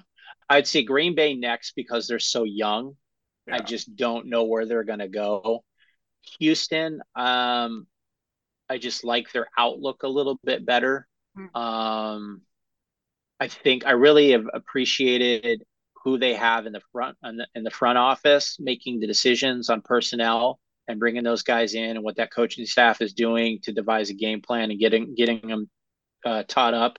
There's a clip on Twitter where uh, the head coach is talking to that linebacker that picked off the second interception of Flacco, where he kind of like stood there in the middle and then stepped in front and ran it back. He basically told him like verbatim what to do, saw it, taught him, educated him, hyped him, like the whole thing. We just saw it in real time what it's like to be smarter than the guy on the other side of the field. So I really appreciate that. This is where it gets a little, these last, I think Detroit's next. Um, Need to improve that defense substantially, I think. yeah, And then probably San Francisco because I don't know what kind of quarterback they're going to have.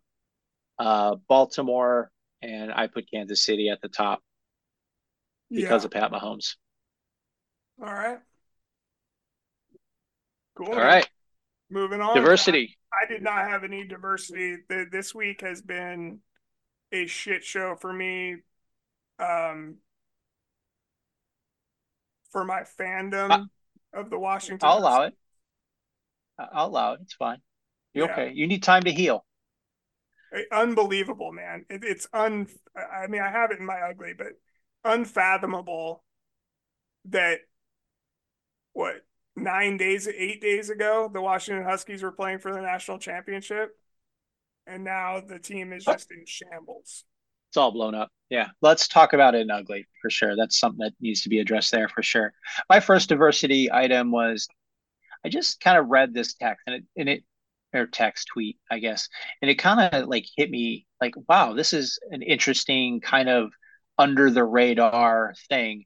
Amazon has acquired a minority stake in the Diamond Sports Group. It's a regional sports network that filed for bankruptcy, and it put like 37 teams across the NBA, the NHL, the media rights for these 37 teams, NBA, NHL, MLB, in jeopardy. Basically, if it's bankrupt, who's going to cover the games, right? So they go in, they buy this minority stake, and now these customers can watch these games on Amazon Prime. Now, at the surface, it looks great, right? I can watch it on Amazon. But it seems like, are we still going to have regional ability to watch regional games? I remember back in the day when you could watch like the Sonics on like Channel 7 or Right. whatever, and And you could just Utah has something. I think they show it on their local station. They just started doing that this year. yeah, and we're seem to moving away from that, putting things on exclusively Peacock or exclusively Amazon Prime, and we're going to start to lose that regional field that a lot of these teams, especially baseball and college football, really um, kind of feed off of.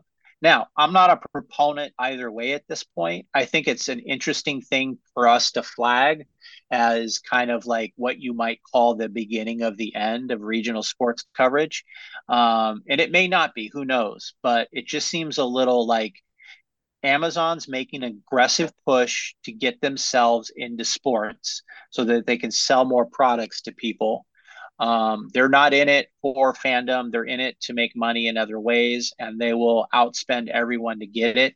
And I think ultimately the fans are the ones that suffer in these scenarios. Yeah. Um, so it'll be interesting. Farmer Bob with rabbit ears who wants to watch, you know, uh, a Milwaukee game or something like that is really gonna like what's Amazon Prime like kind of idea. Like he may not have all of this stuff, so I mean he doesn't get to watch baseball anymore. I guess we don't care about that No, part of nobody cared. Nobody cared. care about that part of the contingency anyway. But All yeah, right. it's going to be interesting, man. Because I know that the Seattle Mariners, who own Root Sports, have a similar situation. I think they were paired with um, Time Warner, to produce the Root Sports network.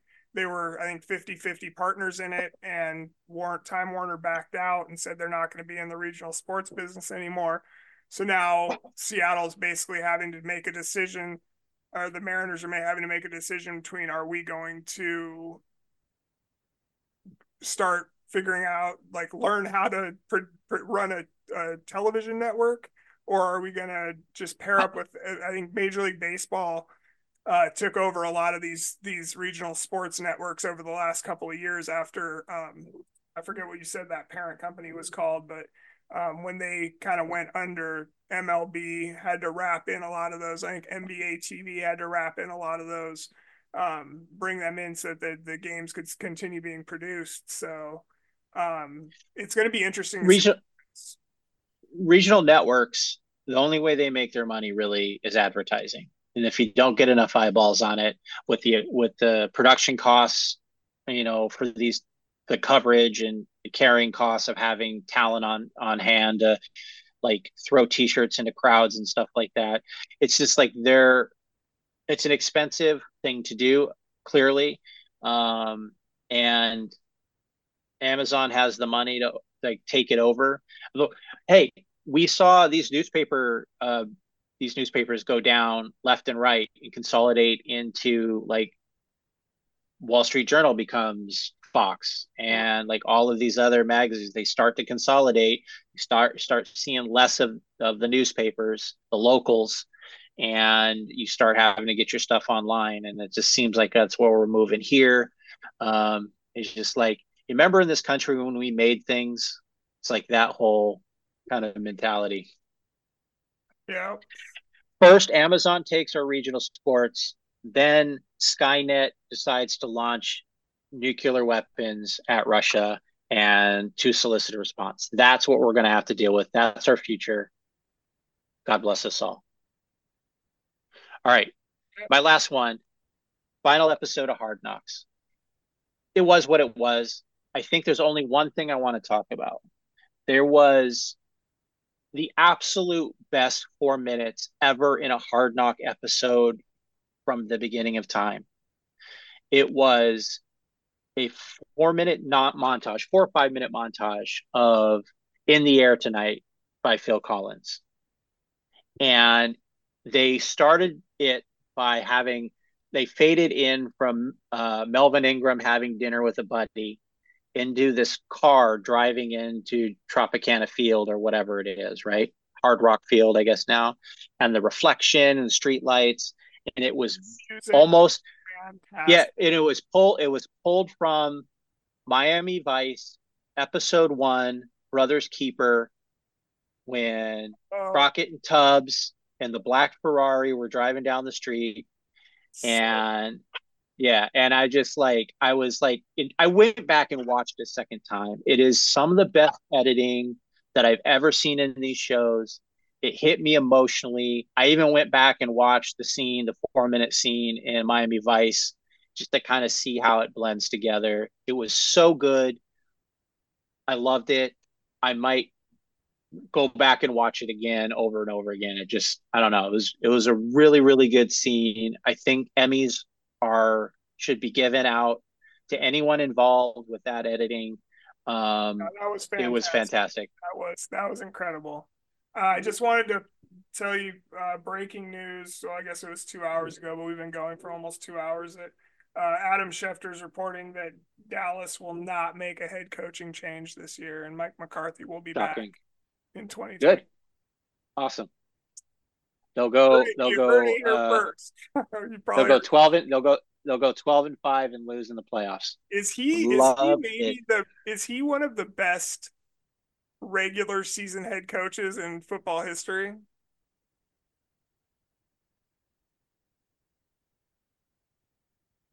I'll put him up there, I guess. I don't know without really having. Wins and loss. I mean, he's won probably 11 or 12 games 10 times, Yeah, I mean, he has a Super Bowl though. and he does have a Super Bowl. Yeah. All right, man. So you ready to go to herding goats? Let's do it. All right, good. Jalen Rose and Chris Webber have seemed to reconcile. They reunited at the University of Michigan game. The Fab Five were all there. They got a standing ovation. It's the first time that they were together since the playing days.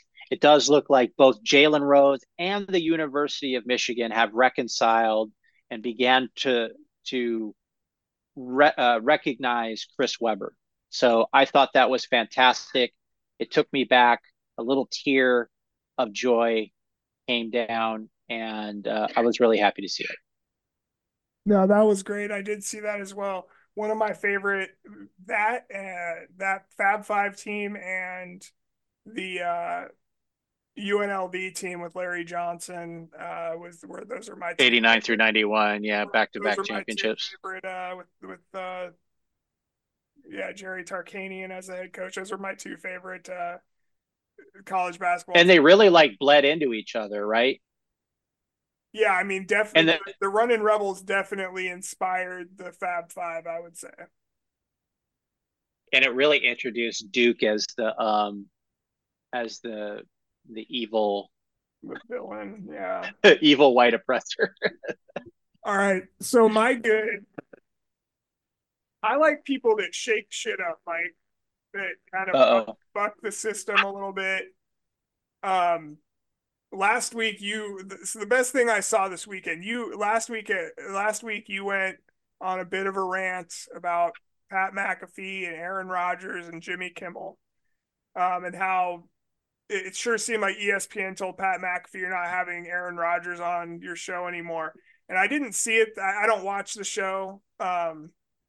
Good Pat I McAfee's don't doing believe his that. thing. I don't. Trust me, man. I'm doing other stuff at 9 a.m. every day.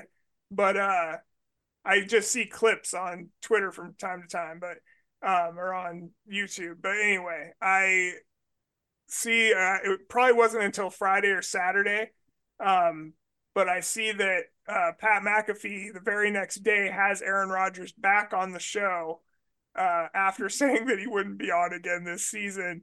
And I like it, man. I like it. ESPN, they they needed this guy. They wanted this guy. He's the number one, got the number one sports show. I don't know if they needed it. They think they needed it, but Well, he's got the he's a number one joke. sports show in the country before He's a before ESPN. But he's a joke. it I mean, it is what it is, man. He's got the number one sports show in the country, but Yeah, bro, we're number one, bro. okay. Anyway, it just reminds me of I was a huge Arsenio Hall fan back in the 90s, and Arsenio Hall was told by Fox that you're not having Louis Farrakhan on your show. He had the number one show in the country and wanted to have Louis Farrakhan on. The corporate executive said no. He had him on anyway, and that was his last show. And it's reminds me of a similar situation. Like they're definitely going back and forth, and I'm anxious to see how this all ends. Hopefully, with him not being on the radio anymore. Why would you want him off the radio? He's not on the radio anyway. He's on Well, you know what I mean. YouTube. He's potting on television. You want to show off of YouTube or what? I mean, or just off of ESPN? That's a good point. Just maybe he just dies, and I don't have to listen to him. What is wrong? You don't have to listen to him anyway, man. Jesus I Christ. don't. I don't. Okay, let's move to the bad. You want to go first? NFC East. The NFC East. It's the only division in football that's been completely eliminated from the playoffs, and it's been a rough go for them this year. And this last week kind of supplanted with two upsets. Just based on the Vegas odds, two upsets, two upset losses this week. So not good job by them. Horrible job by them. My bad is Cocaine Jim Irsay, living up to his name. It was reported in mid-December that he had come down with or maybe late December that he had come down with some kind of breathing infection. I don't know what exactly the terminology they used. They said he was very sick and had to be rushed to the hospital. Apparently, they found him unconscious in his bedroom and had to administer Narcan, and which is the drug they can use to kind of get you breathing again if you've taken too many opioids or whatever the case may be. And I don't. They haven't.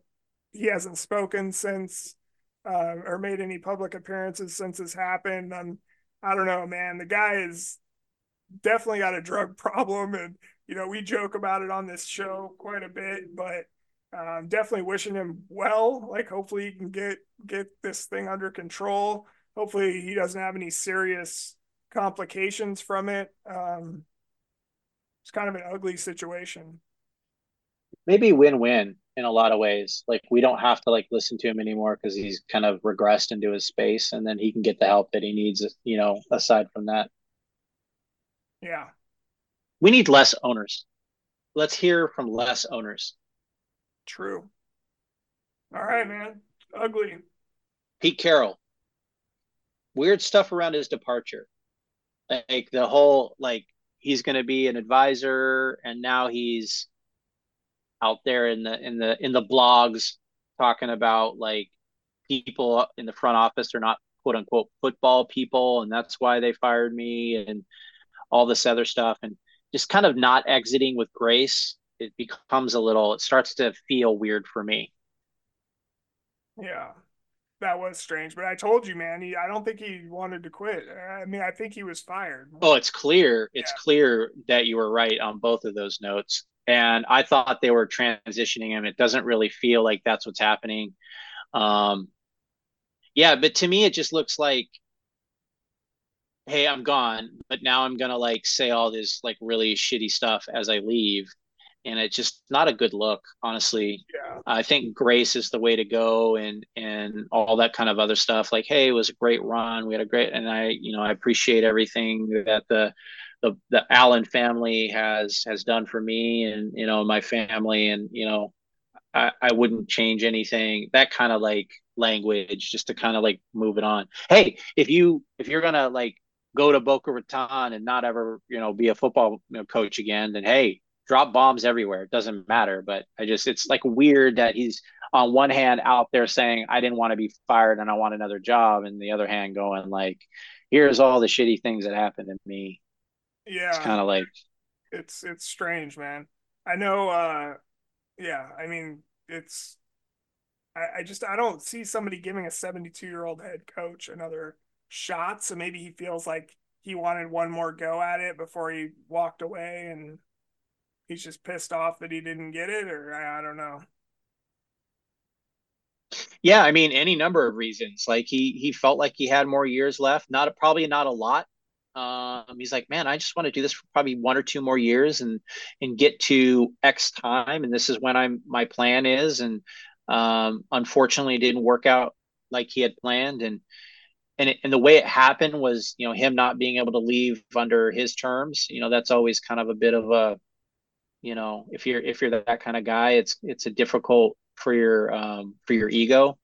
um, these guys all have egos. I don't see a lot with Pete Carroll. I don't think it's destructive in any way from what I've seen, but it's hard to play that sport, to coach that sport, to be involved in that sport for that long and not have a little twinge when things like this happen. Absolutely, yeah. Hey, what do the coaches say when they have to say no to the player? It's just, I mean, it's just business, man. You did well, you did everything you could in training camp, but it's just business. And that's all it is, Pete. It's just business. Yeah, yeah. Well, my ugly Mike is just the college football situation. So my like I don't know, my happiness was like so high when we recorded this podcast last week because I was thrilled that the Seattle Seahawks actually made the decision to fire Pete Carroll to move on from him. Feel like it was the right decision. Um, and a couple days earlier, the Washington Huskies had lost, like 9 days ago today. The Washington Huskies lost the national championship, but it felt like that team was, like I was talking to my brother when we were watching the game, and it's like, man, we've like we're back. Like this is the team. It's only up from here. We're going to the Big Ten. We just made it to we're the number two team in the country. Went 14-1. It's all these things, and then the day after we recorded this, news starts breaking that this guy's not going to take the Alabama because we had just found out the Alabama head coach Nick Saban had resigned. We found out, well, Oregon coach is going to stay. He actually got a pay raise. Steve Sarkisian at Texas is going to stay. He got a pay raise. They're not interested in Lane Kiffin at Ole Miss. He got a pay raise. They're not interested in Dabo Swinney. He got a pay raise. Florida State head coach Mike Norvell got a pay raise. And then you hear the same guy represents all of these people, including Kalen DeBoer, the Washington Huskies head coach. And then all of a sudden it's like, okay, uh, Thursday they're reporting, oh, KJR is going to have the local Seattle radio station is going to have Kalen DeBoer on at 8 a.m. Friday. And then so I wake up at 6 a.m. Friday to listen to the radio, and they're like, "Oh, Kalen DeBoer canceled his interview with our radio station this morning," and then it just like speculation started ramping up, and by about 11 a.m. he had taken the Alabama head coaching job. So in what less than 4 days time, Washington Huskies had lost the national championship, lost their head coach, lost their entire offense, 11 starters on offense, plus the next two snap leaders. Their leaders in snaps played. And they were already going to lose a bunch of guys anyway, just from people going to the NFL. But it feels crazy right now. And then we ended up hiring the University of Arizona head coach Jed Fish. And yeah, I don't even know. Like my head is still spinning. All of this has happened in 9 days. It's It's crazy. college football now. It's a shame, man. But you know, I don't know. I don't know. Yeah, I don't know what you do to fix it. I don't know if you can fix it. It's just it is what it is, I It's too guess. late. It's too late. Yeah. And I did want to one other thing I wanted to point out. This episode last year was our last episode until after I was out of the hospital. Um, Oh shit, that's right. so yeah, it's just kind of a eerie reminder that, like life is short and precious, and man, thank God. I just feel great to be here even doing this podcast. Wow, what how apropos, because my quote of the week is from Miami Vice, but also feeds right into what you're saying. So let's wrap your spiel up and I'll throw the quote of the week out there. Yeah, I mean that's it. I'm just happy to be here, happy to be alive. It's hard to believe it's been a year. And then I don't think we ended up doing our kind of season wrap up podcast until like late March. So, Yeah, it's quite a while. Yeah. this was the last weekend you guys heard from us until late March. But yeah, we're back, and God willing, we'll be doing this next week. And knock on wood that we don't have any other issues. So